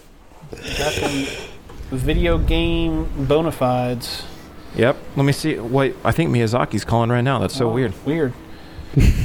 Cool. Yeah. Well, that's fun. I am also going to talk about a little indie game that no one's ever heard of. I hate you so fucking much. Yeah. Obviously, if you've been watching Dylan's streams, or if you've been listening to this podcast, ever, you know that I play Dead by Daylight, and I have a lot of fun doing so. And Dylan has started playing a little bit more, and because of that, I have been playing more, obviously. And so that's that's something that's been happening, and I am still very much just really enamored with the game in so many different ways. It is 100% not a... How do I want to describe this? It still has all kinds of problems that really annoy me in a lot of ways. But there's so much good that's going on that, like, I am, I don't know, enamored every time I play it. Like, it's just one of those games that, like, every time I play it, I'm sitting there and I'm like, God, this is so much fun. God, this is so much fun. I love playing this fucking game. And recently they've announced, or not announced, but they've given us new characters. They gave us the Knight and Vittorio, who I am having a blast playing as. I like his perk where you can basically like bank like charges up to a certain percentage, and then once you reach that percentage, you can unleash them to kind of like get a sort of, how do I want to describe it? Like, you can jump ahead in the progress of a generator. I think that's Like a really super fucking boost. cool. Did you just say something? I did. It's like a super boost on a generator repair. Yeah. I was trying, like, I thought I heard you saying something, but then I was like, maybe I'm just... It's like, did you just interrupt me? No. It's not that. I was just, like, thinking to myself, I might be hearing something. I might... Is that a gnat flying by my head? Right? I might be developing schizophrenia, you know? Anyway. One can only hope. One can only hope. Anyway, these new characters that they've introduced are a hell of a lot of fun. Like, I'm really enjoying my time with these characters in particular. Like, even the Knight, like, Nope. I have not played much of the Knight, but it's an interesting mechanic that I'm really enjoying learning. I should put it that way. With regards to playing against the Knight, I think I'm... Fuck that. Yeah, it's not a good I'm time. with you, Dylan. I think that's a terrifying experience sometimes, and I'm not always completely sold on doing that. If I can avoid it, He can essentially spawn a second killer, and it's fucking terrifying. yeah. Is that the one we played the other night, Dylan? Yes, I was about to No. say, with the first game that No, Austin no. played with me, he played the Knight. No, I wasn't down for that. I was like, no, sir. Yeah, it's And then I uninstalled it. it can be ridiculous, but I'm enjoying it. I don't know. They've introduced some new stuff. Like they have a new mechanic within the game that is I'm trying to think of the best way to describe it. Is basically where it's basically where you have it's not mechanics, but you have a meter that is telling you like progress and what people are doing and where they're, well, not necessarily where they're doing it at, but like so it's like sitting there and it's like, okay, this person is working on a generator. Okay, this person is working on either cleansing a totem or something. It's working on... There's something there that person is doing, and you as the survivor know that that's happening. Just real quick, when was that introduced? Within this last update. Like, the ones that I've been playing? Yeah. It just, I mean, it literally just got introduced like within the past week for sure. So, how have I not seen this? I mean, have you played within the past week? I had to, yeah. So it shows that someone's working on a generator? Yeah. I am blown away. I think I'm just that fucking ignorant. I mean, it might have been something that was released within the last couple of days, but I know for a fact that the last time I played it, like before I went to New York, it wasn't there, and it's something that's new in the game. Oh, so damn, dude. Maybe I've not seen it yet. Holy shit! All right, I guess I know what I'm streaming next.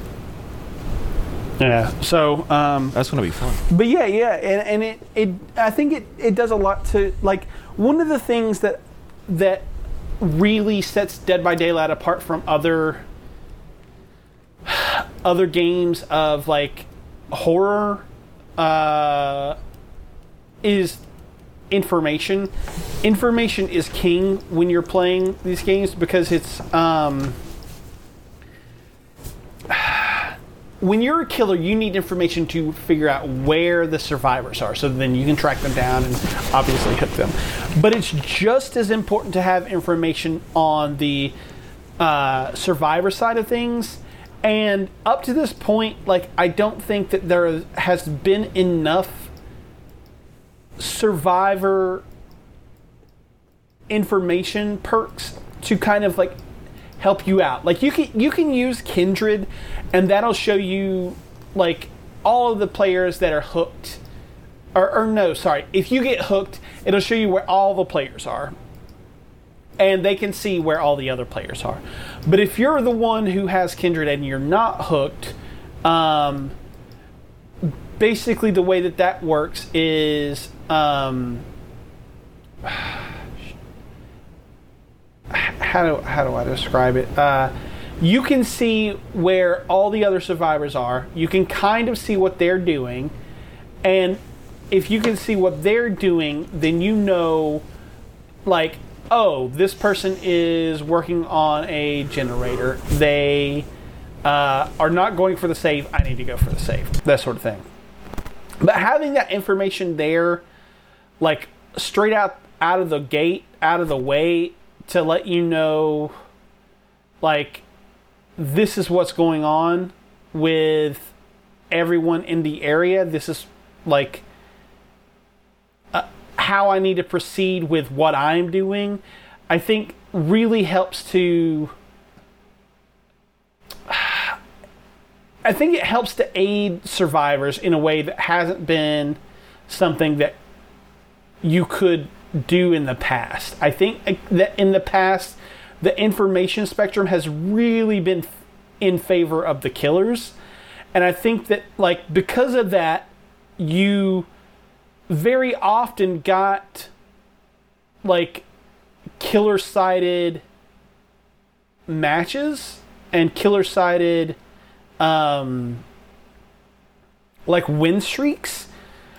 And I personally am of the opinion, even as someone who like likes playing killer, I think that it is something that is inherently bad for the game for one side to win as much as it does, because this is something I know that people who play Dead by Daylight and are killer mains are gonna fucking like lose their fucking mind about. But like, it should be 50-50 win rate, I think. Because admittedly, the killers are way stronger than the survivors, but like, you have 4 survivors for a reason. That's supposed to balance, that's supposed to create the balance between killers and survivors. I don't think that a win rate of killer of like 60, 70, 80% is a good balance. I just don't think that that's the case. And adding in this kind of stuff is, I think, very helpful to the game.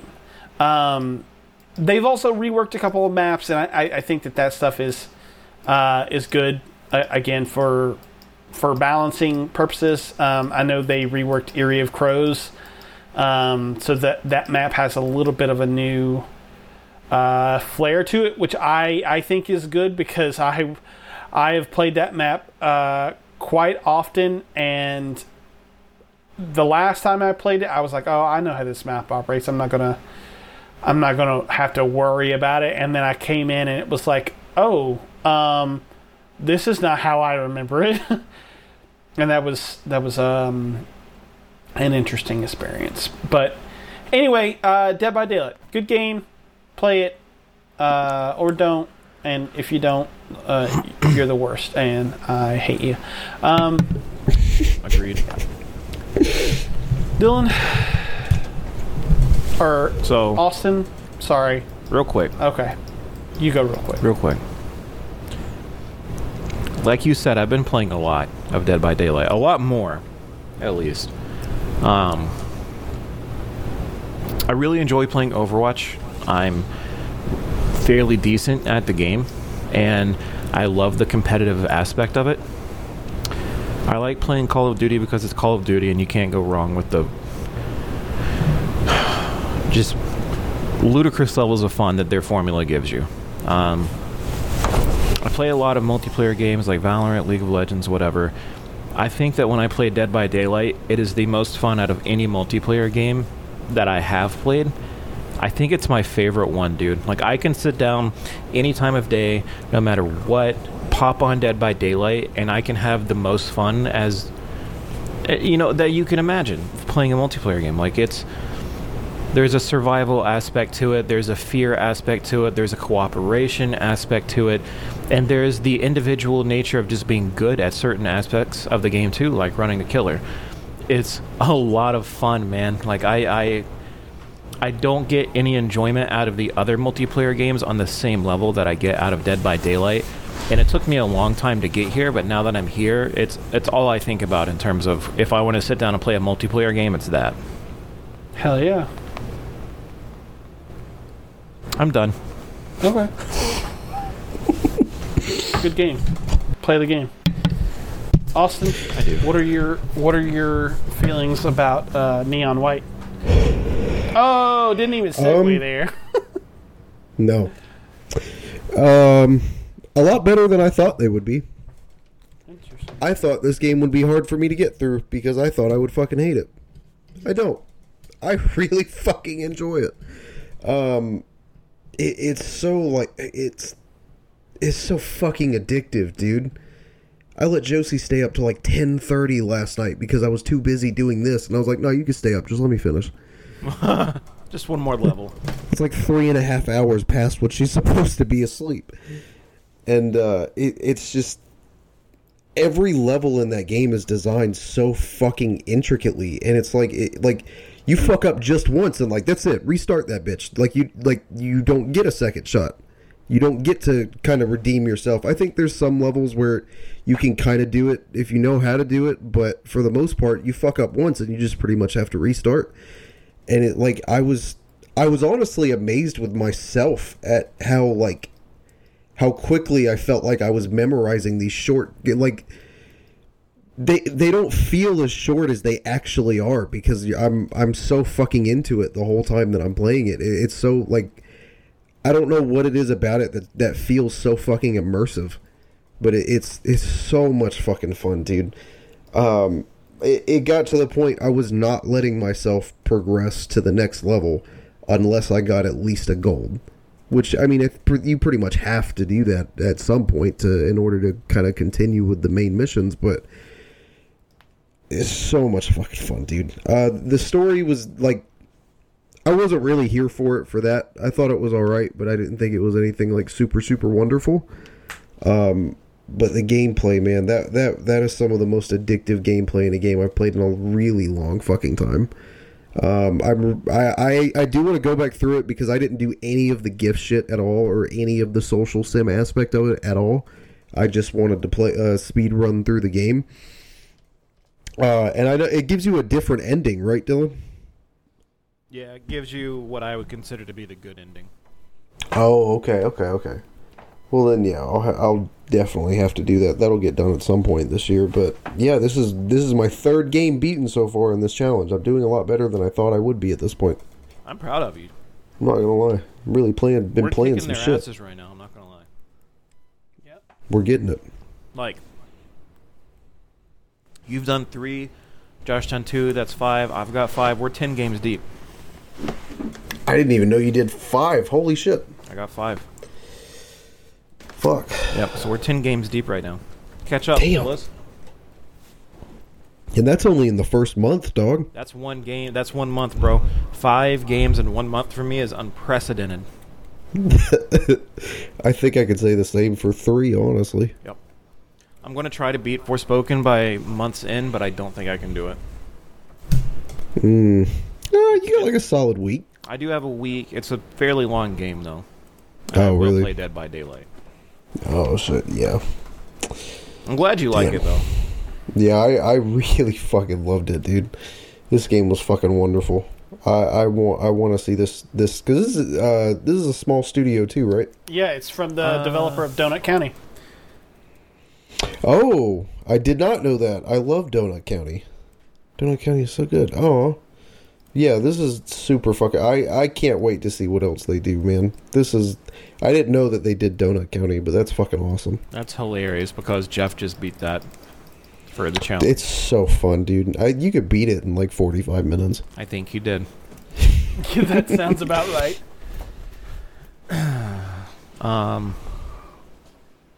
What's next on my list?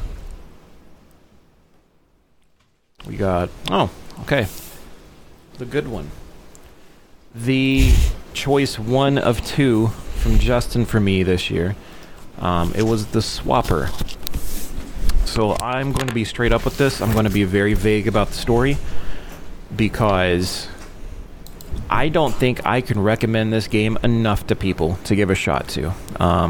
This is I'm going to say a puzzle platformer, side-scrolling puzzle platformer, I would think. I forget who makes it. I just did a whole thing about this, and I forget who makes it already. Let me go back and find that out real quick. So the Swapper is made by Facepalm Games. So this game, I need to be as vague as I possibly can, which is going to suck. It is very puzzle oriented, I will say that. You start out and you're in space and you pick up this device and I think it's called the Swapper, and you essentially can create clones of yourself, up to 4 of them, and you can transfer your body into any of the clones, essentially, and you can navigate around the map by simply swapping from clone to clone. On top of that, you can also re-merge the clones. So think about that for a second and the kind of existential crisis that can kind of create in your mind. Because I started playing and I was like, am I the clone or am I the real person? Like, I started asking a lot of questions, and then it gets even more complicated when you start to understand the mechanics a little more. There is one sentence that stuck with me all throughout the game, and it was uttered by, again I say his name, Mr. Justin Ruiz, and it helped me understand the game on another level.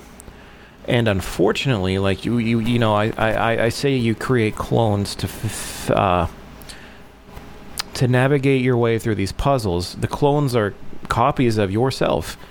The sentence that Justin said that is ultimately the biggest truth in the game is that death is a mechanic. And it took me a while to process that. It took me a while to understand that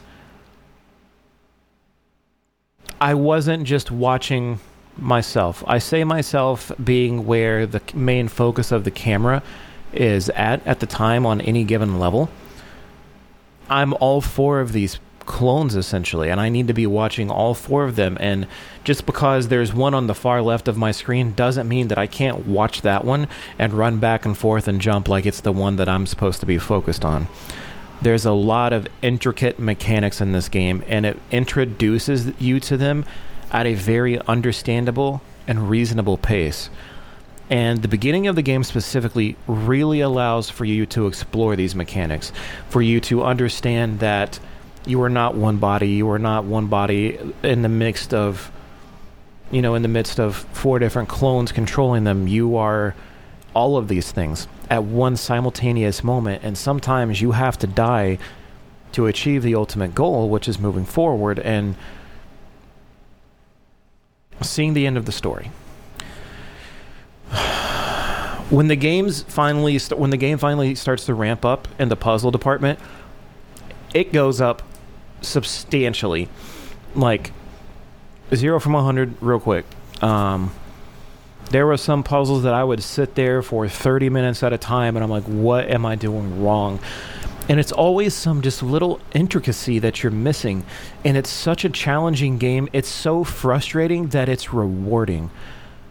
There were many times where I'd be sitting there streaming it, and the chat and Justin would be like, I finally did the puzzle, and he was like, how good does that feel? And you can't deny the fact that once you finally get past that one point that's been holding you back for so long, it's one of the best feelings ever.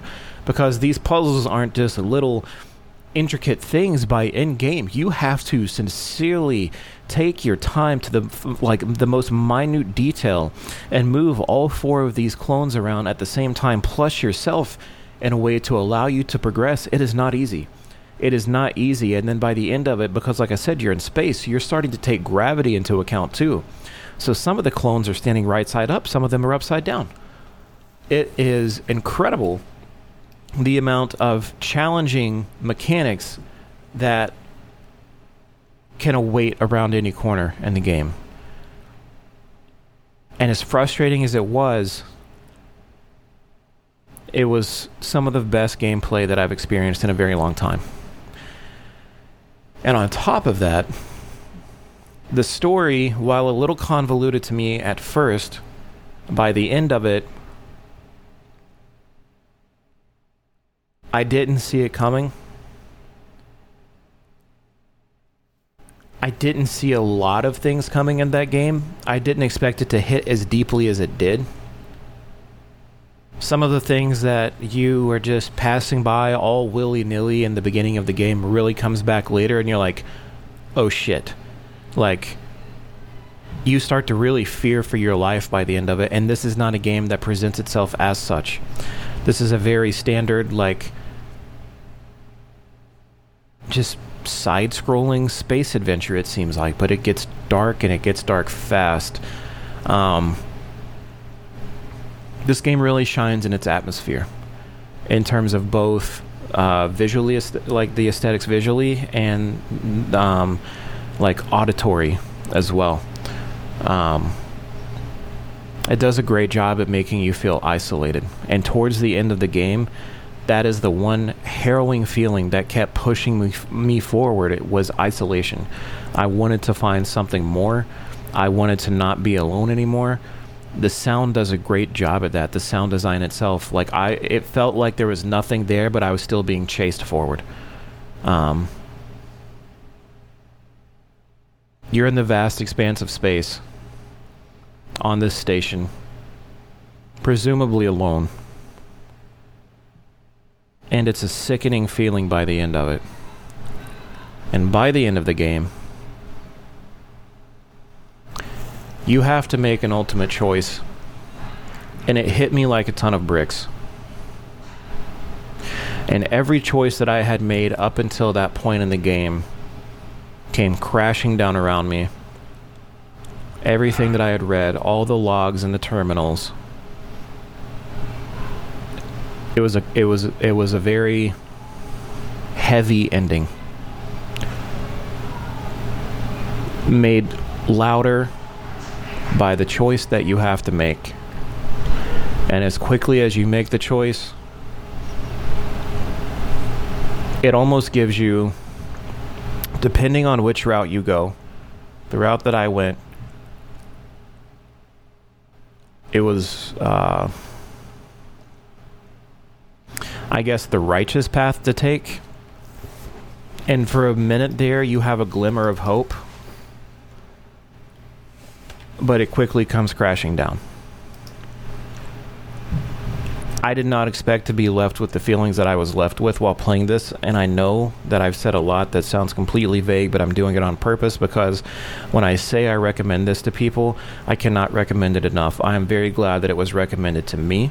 It was a challenging game full of ridiculous puzzles, a twisting and winding story that leads ultimately up to a fantastic conclusion that will leave you sitting, staring at your screen in silence, because there's nothing else that you can do. It took me 6.5 hours to beat the game. I think it is very worth it for the price of $15 on Steam. Not sure. I think you can get it anywhere else. If you want a challenge, this game is for you. If you want a story that will come across as hollow, but by the end leave you clutching your chest, this game is for you. If you're looking for an indie game that has probably gone completely unnoticed, this game is for you. Fantastic. I cannot say enough good about it. I have to really think and reconsider my best games played of all time. I'm not saying this is number 1, 2, 3, 4, 5, but this definitely crosses the threshold into top 10 just because of how absolutely brilliantly it performed all the way across the board. I love everything about it. Yeah, dude. I need to go back and give it another playthrough. I played it... Oh, man, how long ago was it? Like 20... Oh, man. 2017? 2018, maybe? Yeah, this game came out in 2013, by the way. Yeah.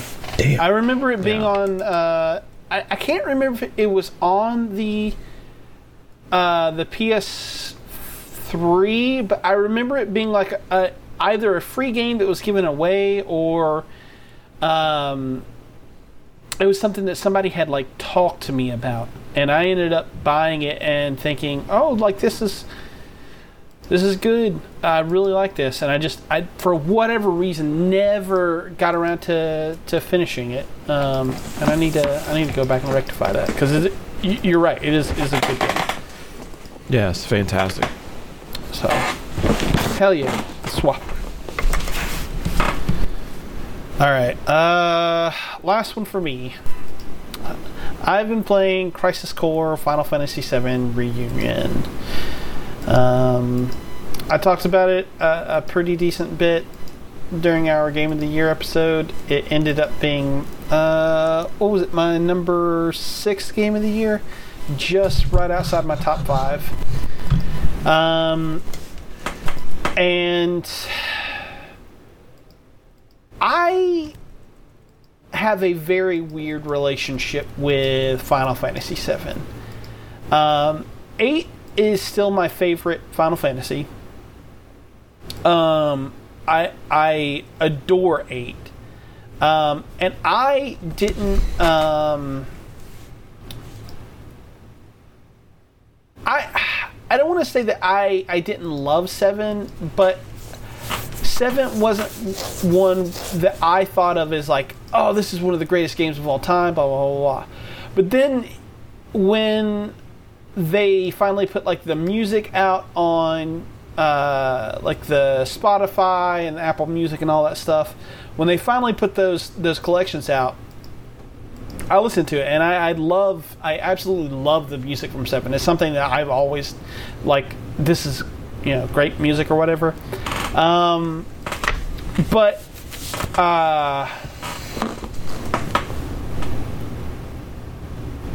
7 was never that game that I felt like was the best of its generation and whatnot. It was just a game that I really enjoyed. So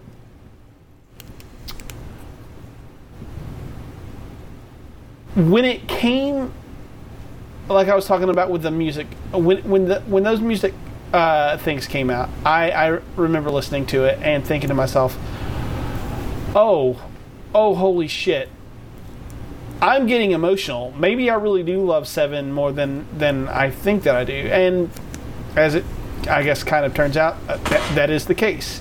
I think that 7 is a really extraordinary game, and part of that is Crisis Core. I think that Crisis Core, within the context of the 7 universe, is a sort of impeccable game in many ways, and I think that to say that it's not a good game would be kind of giving it not the credit that it deserves, because it is a very interesting game in its own right on its own, and I really had a lot of fun rediscovering that on this playthrough, because it is a game that is very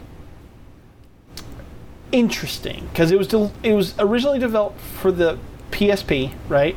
And because of that, it had software limitations, obviously.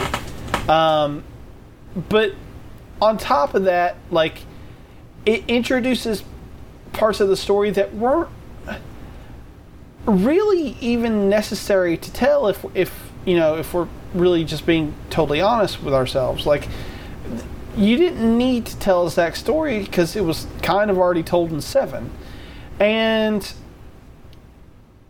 playing through this, I think it's very clear that 7, despite its flaws in game design, which again come from the fact because it was made for the PSP, I think that this is some of the best writing in what I would call modern Final Fantasy, like with regards to if it came out anywhere from like 2010 onwards.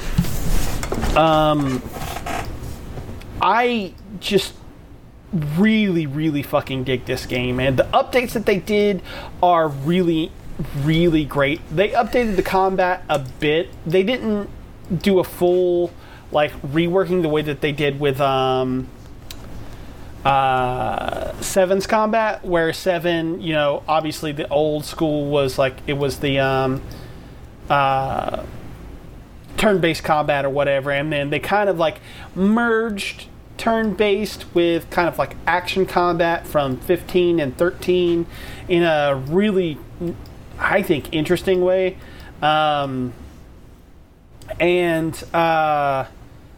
They didn't do that this time. They kind of modernized it a little bit, but kept it mostly the same. Like I think it's called the DMV, or that might not be right. But the little wheel up in the top left-hand corner is still there, and that kind of determines certain aspects of a battle. Like, you'll get things like your MP cost for magic is just completely gone, or you'll get stuff like your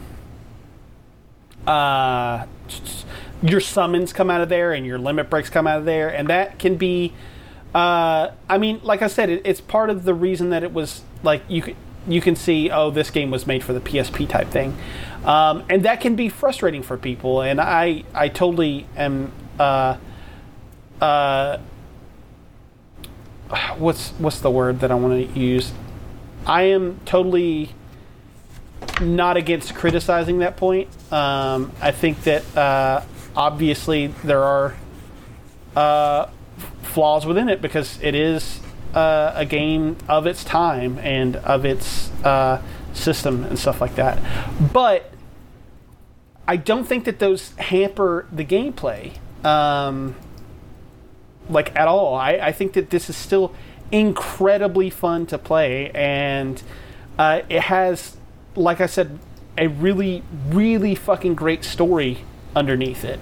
And there are emotional bits in it that still, like, they fucking hit hard, man. They really fucking hit, like,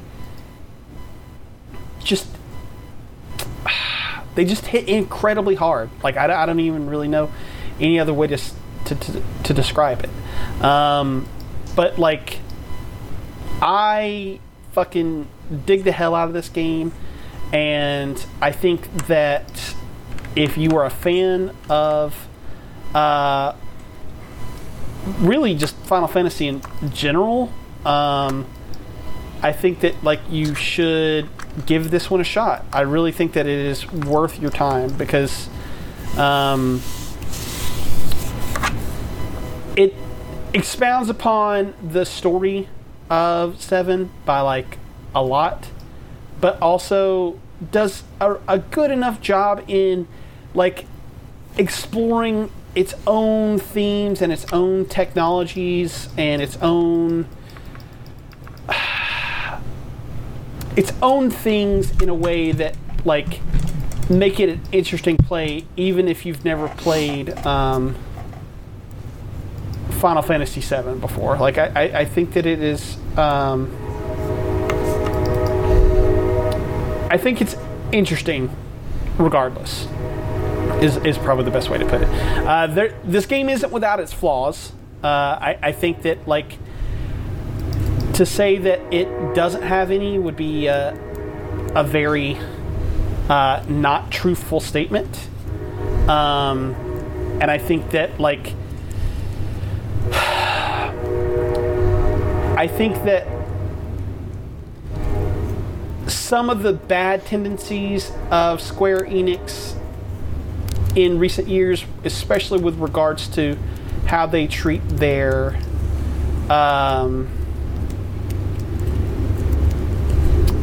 I don't want to say lesser properties, that's a bad way of putting it, but how they treat some of their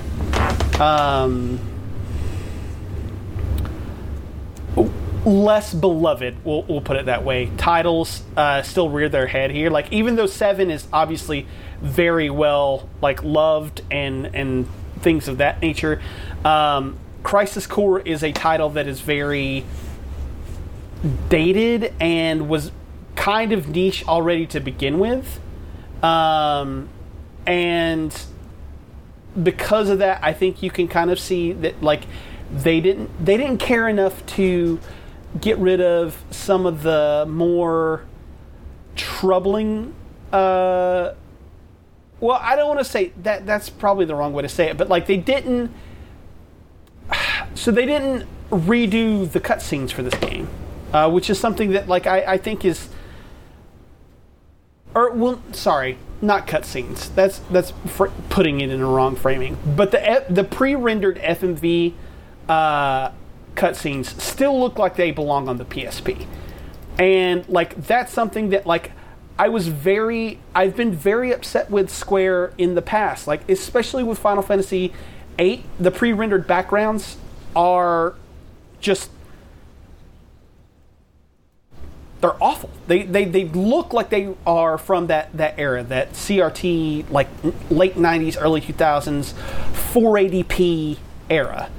And the FMVs on this look like they're from the PSP era. They're not remastered, and they're not, done in a way that like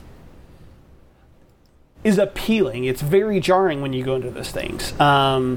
Whereas like the in-engine cutscenes, they look incredible. Like they look way better.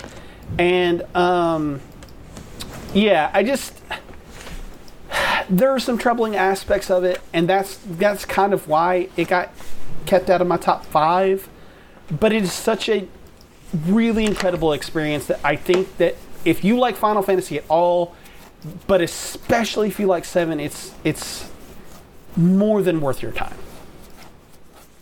I'm going to try to pick it up soon. You should. Do you have time for that?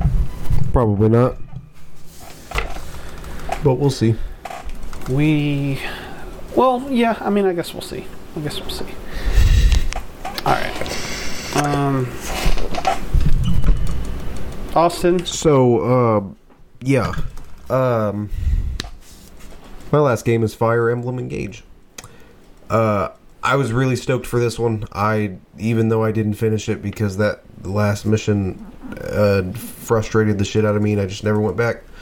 I love Fire Emblem Three Houses. I thought it was a fantastic fucking game, and I was very, very excited for Engage.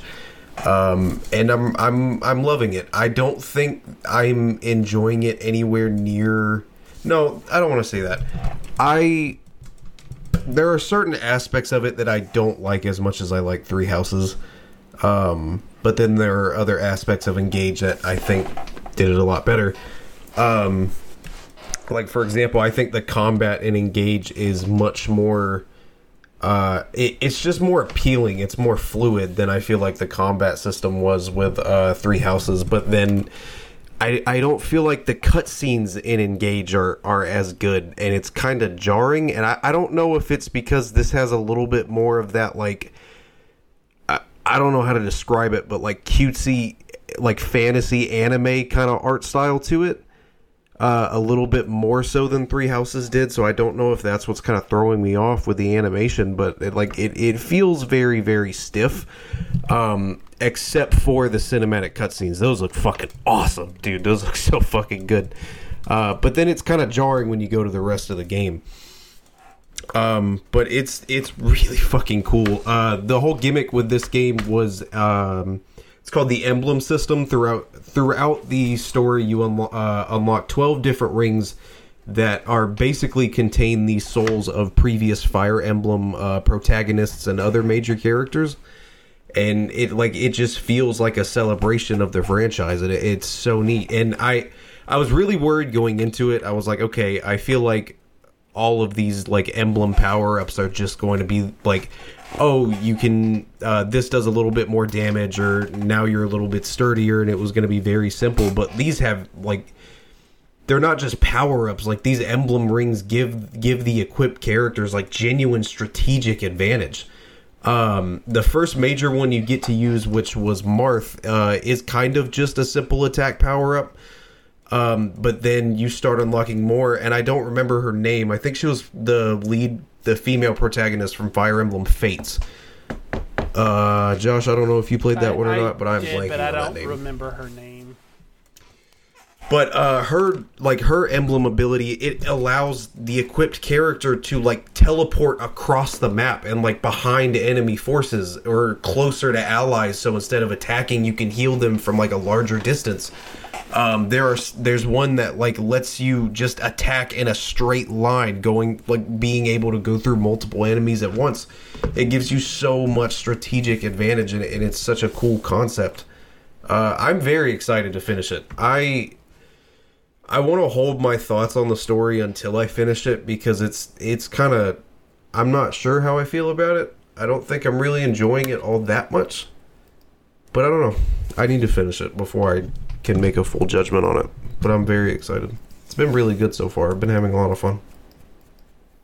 Does it, I don't remember where I read this, but I was under the impression that the social sim elements were kind of, I don't want to say streamlined, but like they were lesser than what we had gotten in Three Houses. Because I remember, what was it? Fire Emblem Awakening was probably my first introduction to this series, and I remember that game in particular, what felt more like the sort of like mission based, like, okay, you play a mission, you go on, that sort of thing.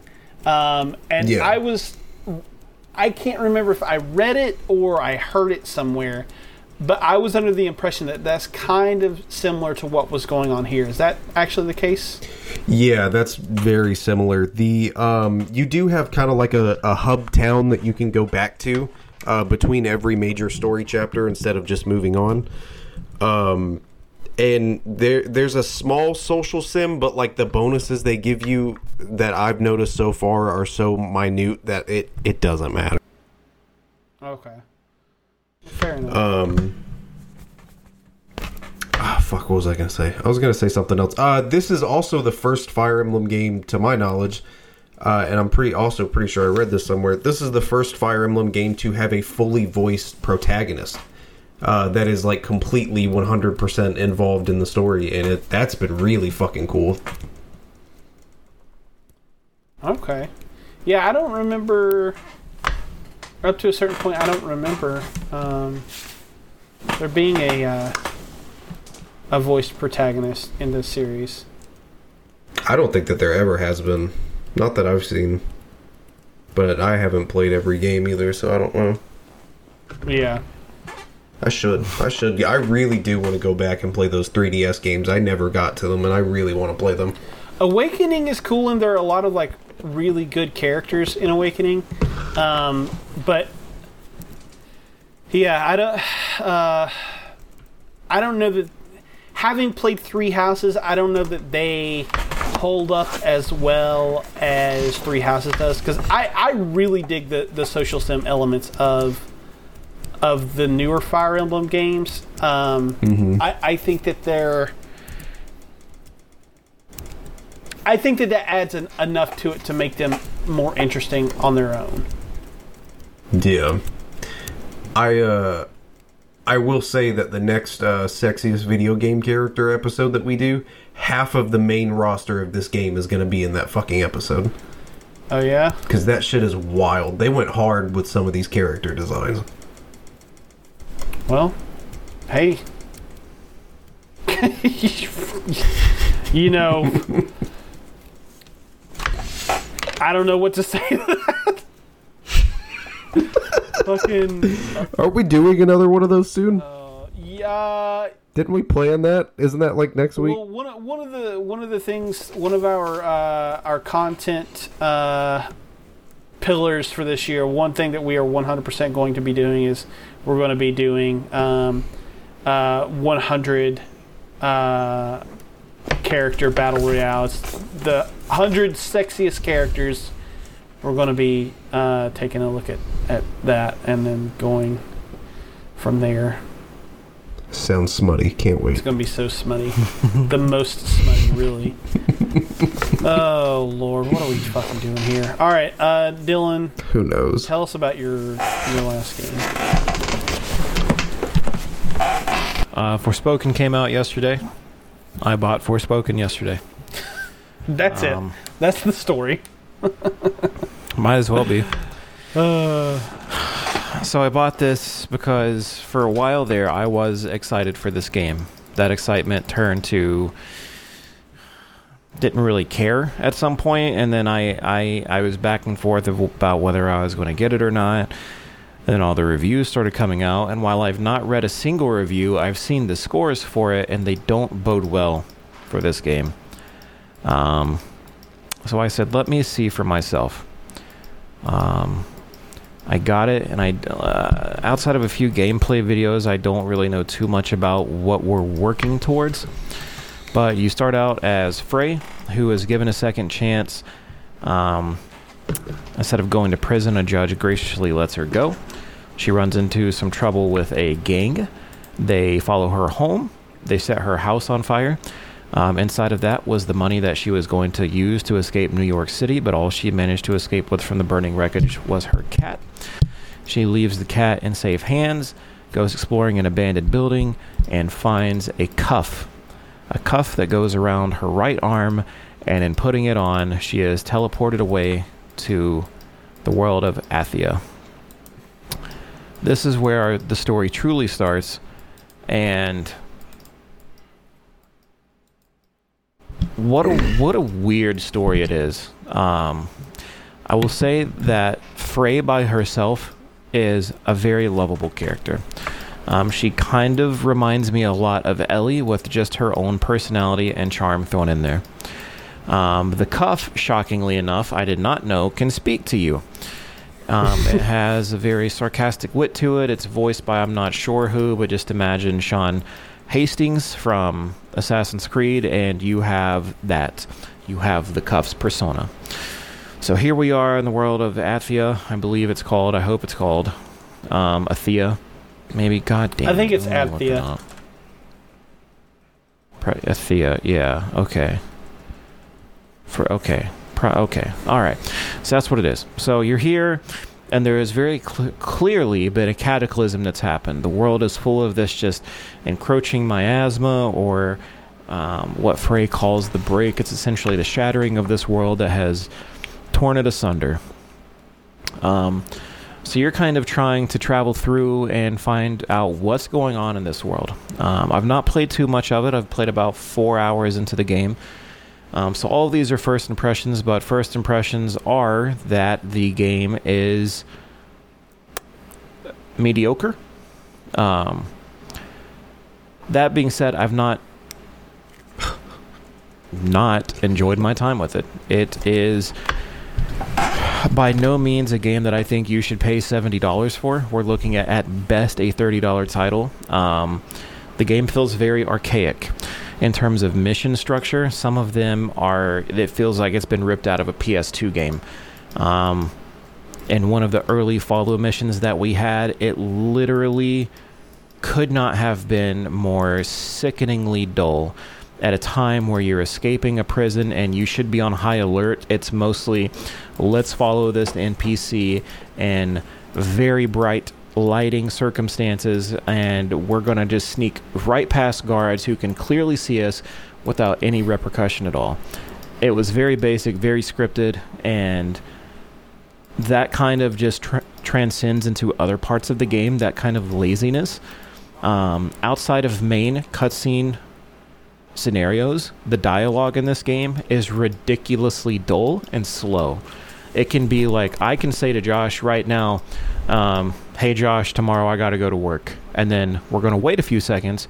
and then the NPC, or Josh in this case, responds with, well, I hope you have a good day. It is not seamless at all. It's almost an insult at how it was delivered. It's like that's supposed to come off as something, as a next-gen title, when in fact I feel like I'm playing a game that has dialogue from Oblivion or something before. All of that said, I said that I haven't been having a bad time with the game, and that's true, because between learning a little bit more about Frey and her relationship now building with the Cuff, the world itself is kind of amazing.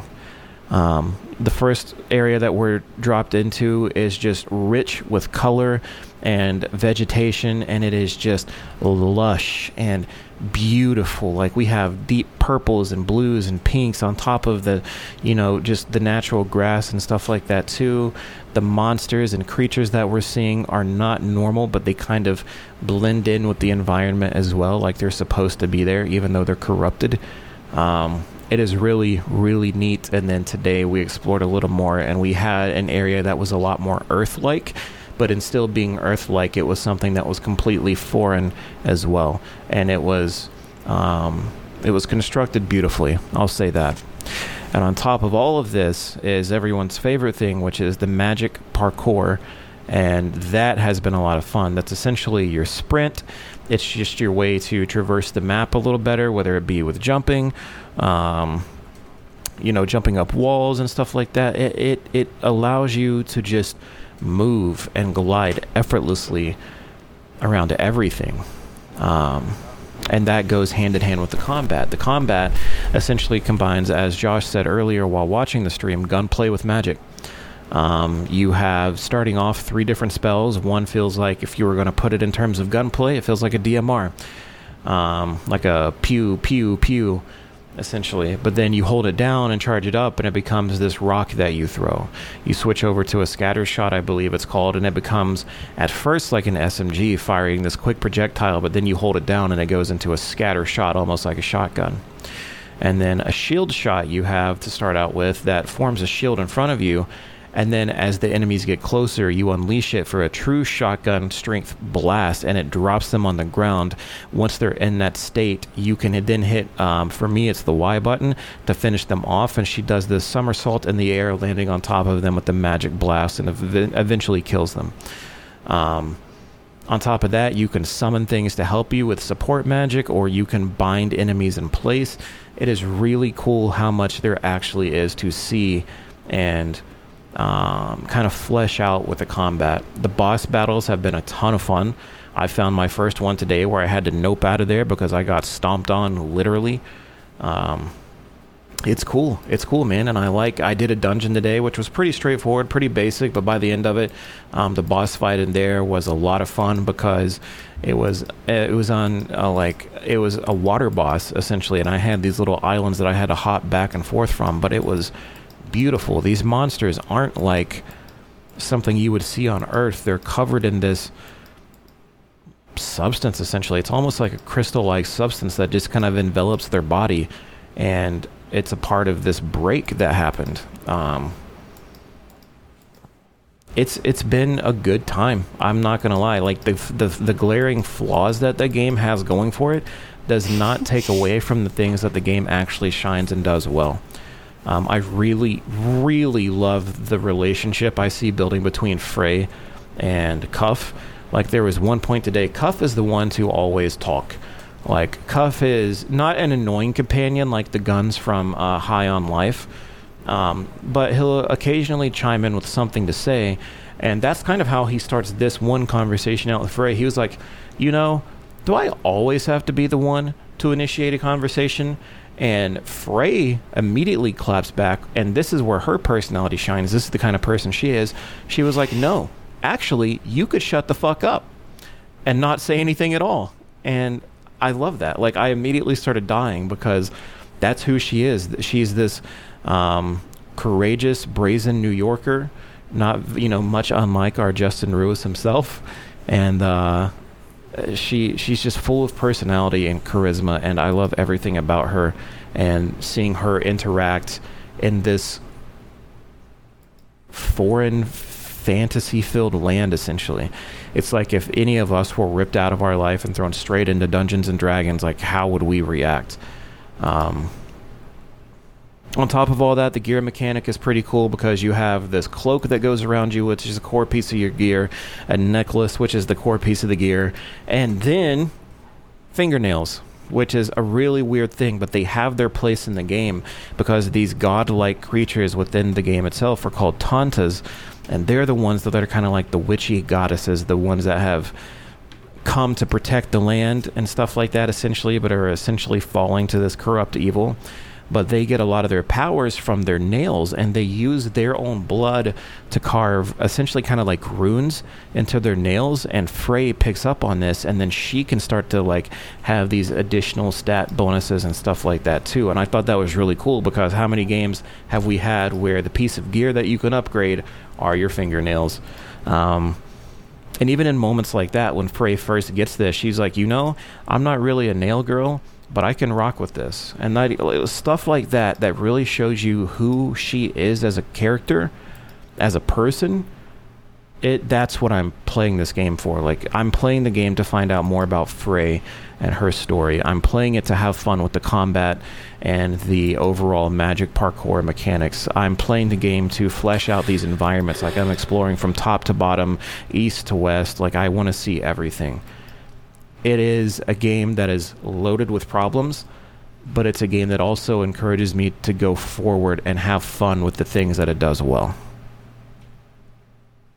Hell yeah. Are you... how do I want to... I'm trying to think of how to best describe...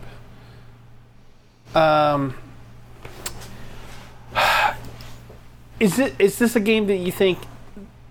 How far do you think that this game will make it when it comes to like Game of the Year stuff for us?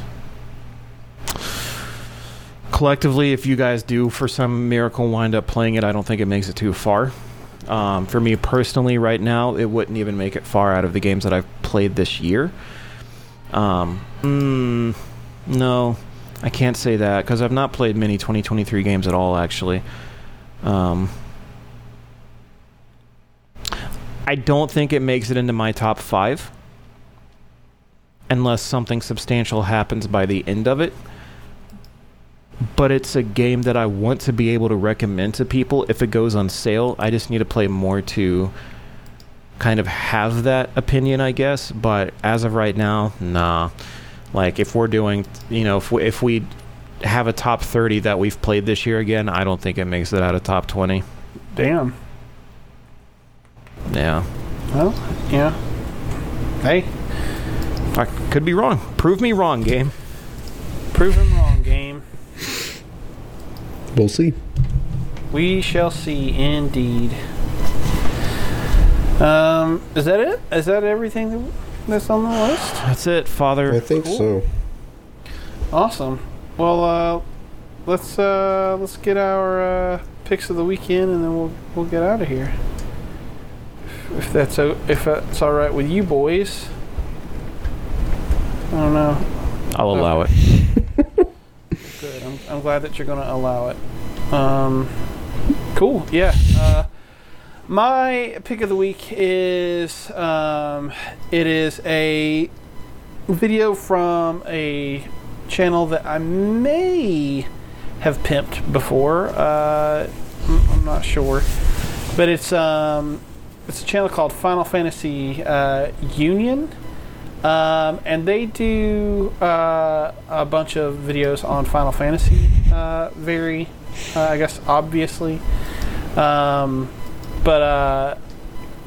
their videos are very good. And this one in particular is called... I should say the reason that I started watching this video in particular is because I'm doing research on that old Final Fantasy video that I've been talking about for ages, so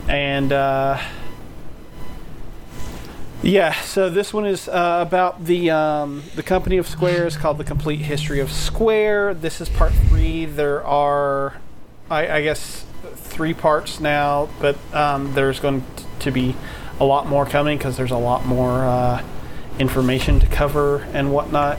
And this one kind of goes over what happened to Square after the initial success of Final Fantasy, the first one, and what that meant for the company of Square.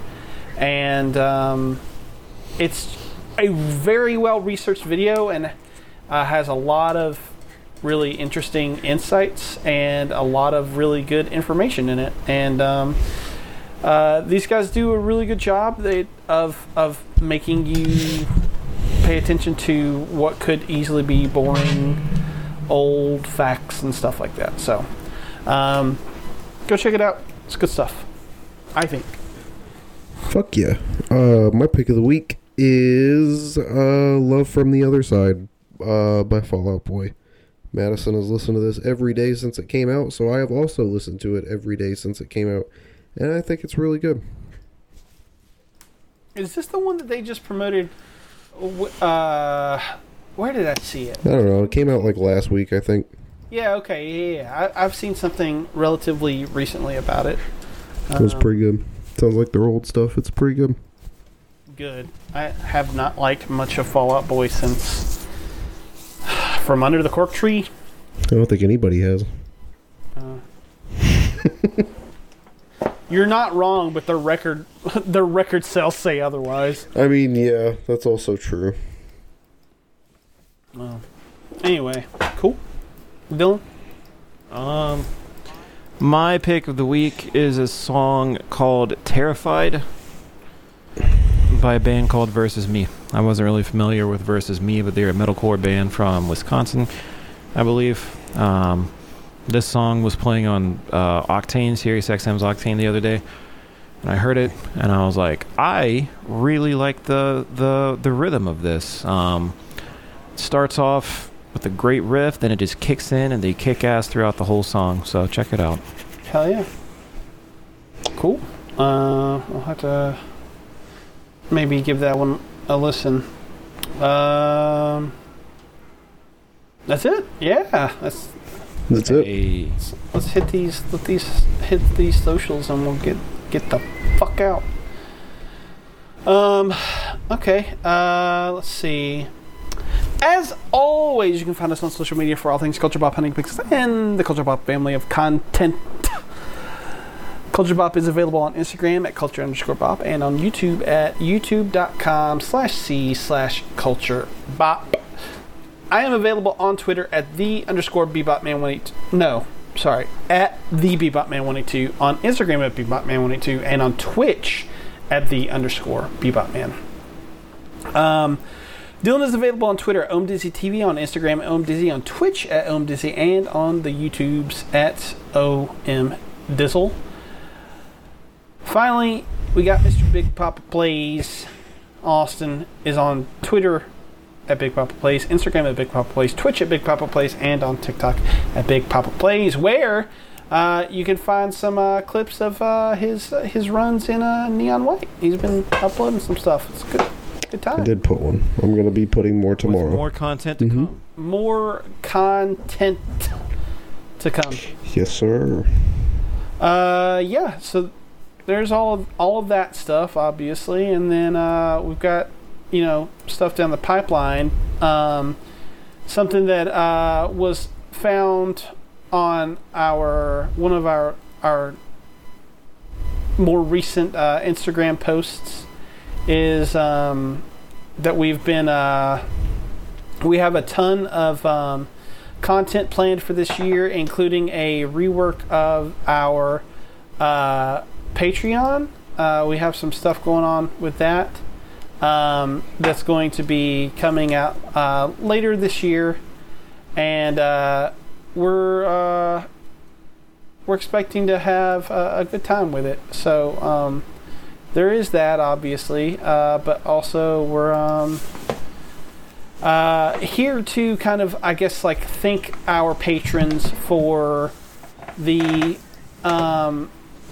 just wonderful support that they've given us for the last 8,000 years, it feels like at this point.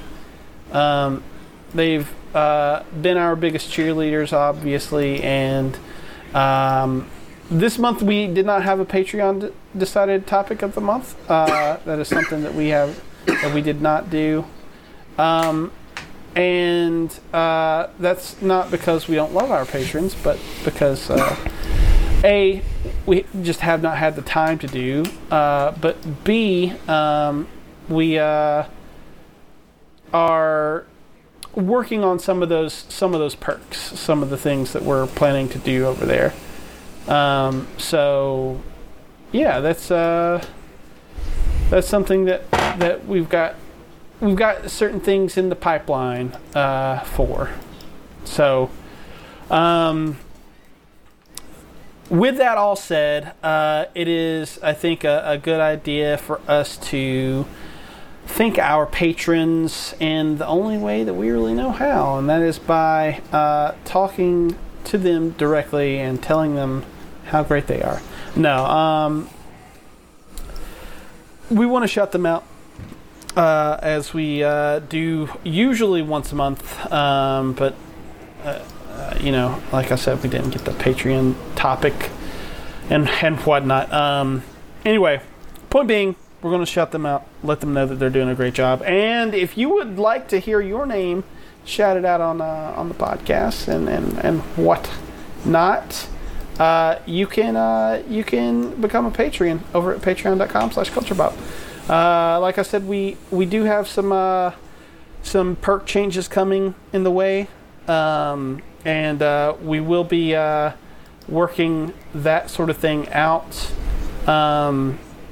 and we'll get it kind of figured out as we go along. Yeah, so go check out our Patreon there and become a patron, just like Justin the Analyst Ruiz, Tawny the Viking Solomon, Jeffrey the Exiled Ciarto, Blake the Rogue Graham, Gilbert the Butcher Kitchen, Sean the Shadow O'Keefe Jr., Bryn the Executioner Bryn Woodham, Dylan the Flower Child Martin, and Austin the Shinobi Stevens. That's right. That's what we're here for. That's it, I think, right? That should be yeah, I think that's it. That should be it for us. So yeah. So go check us out and leave us alone, because it is now time for us to go and do things like sleep, because we are very tired. And Austin is very horny. Hentai is his queen, and she will not be denied.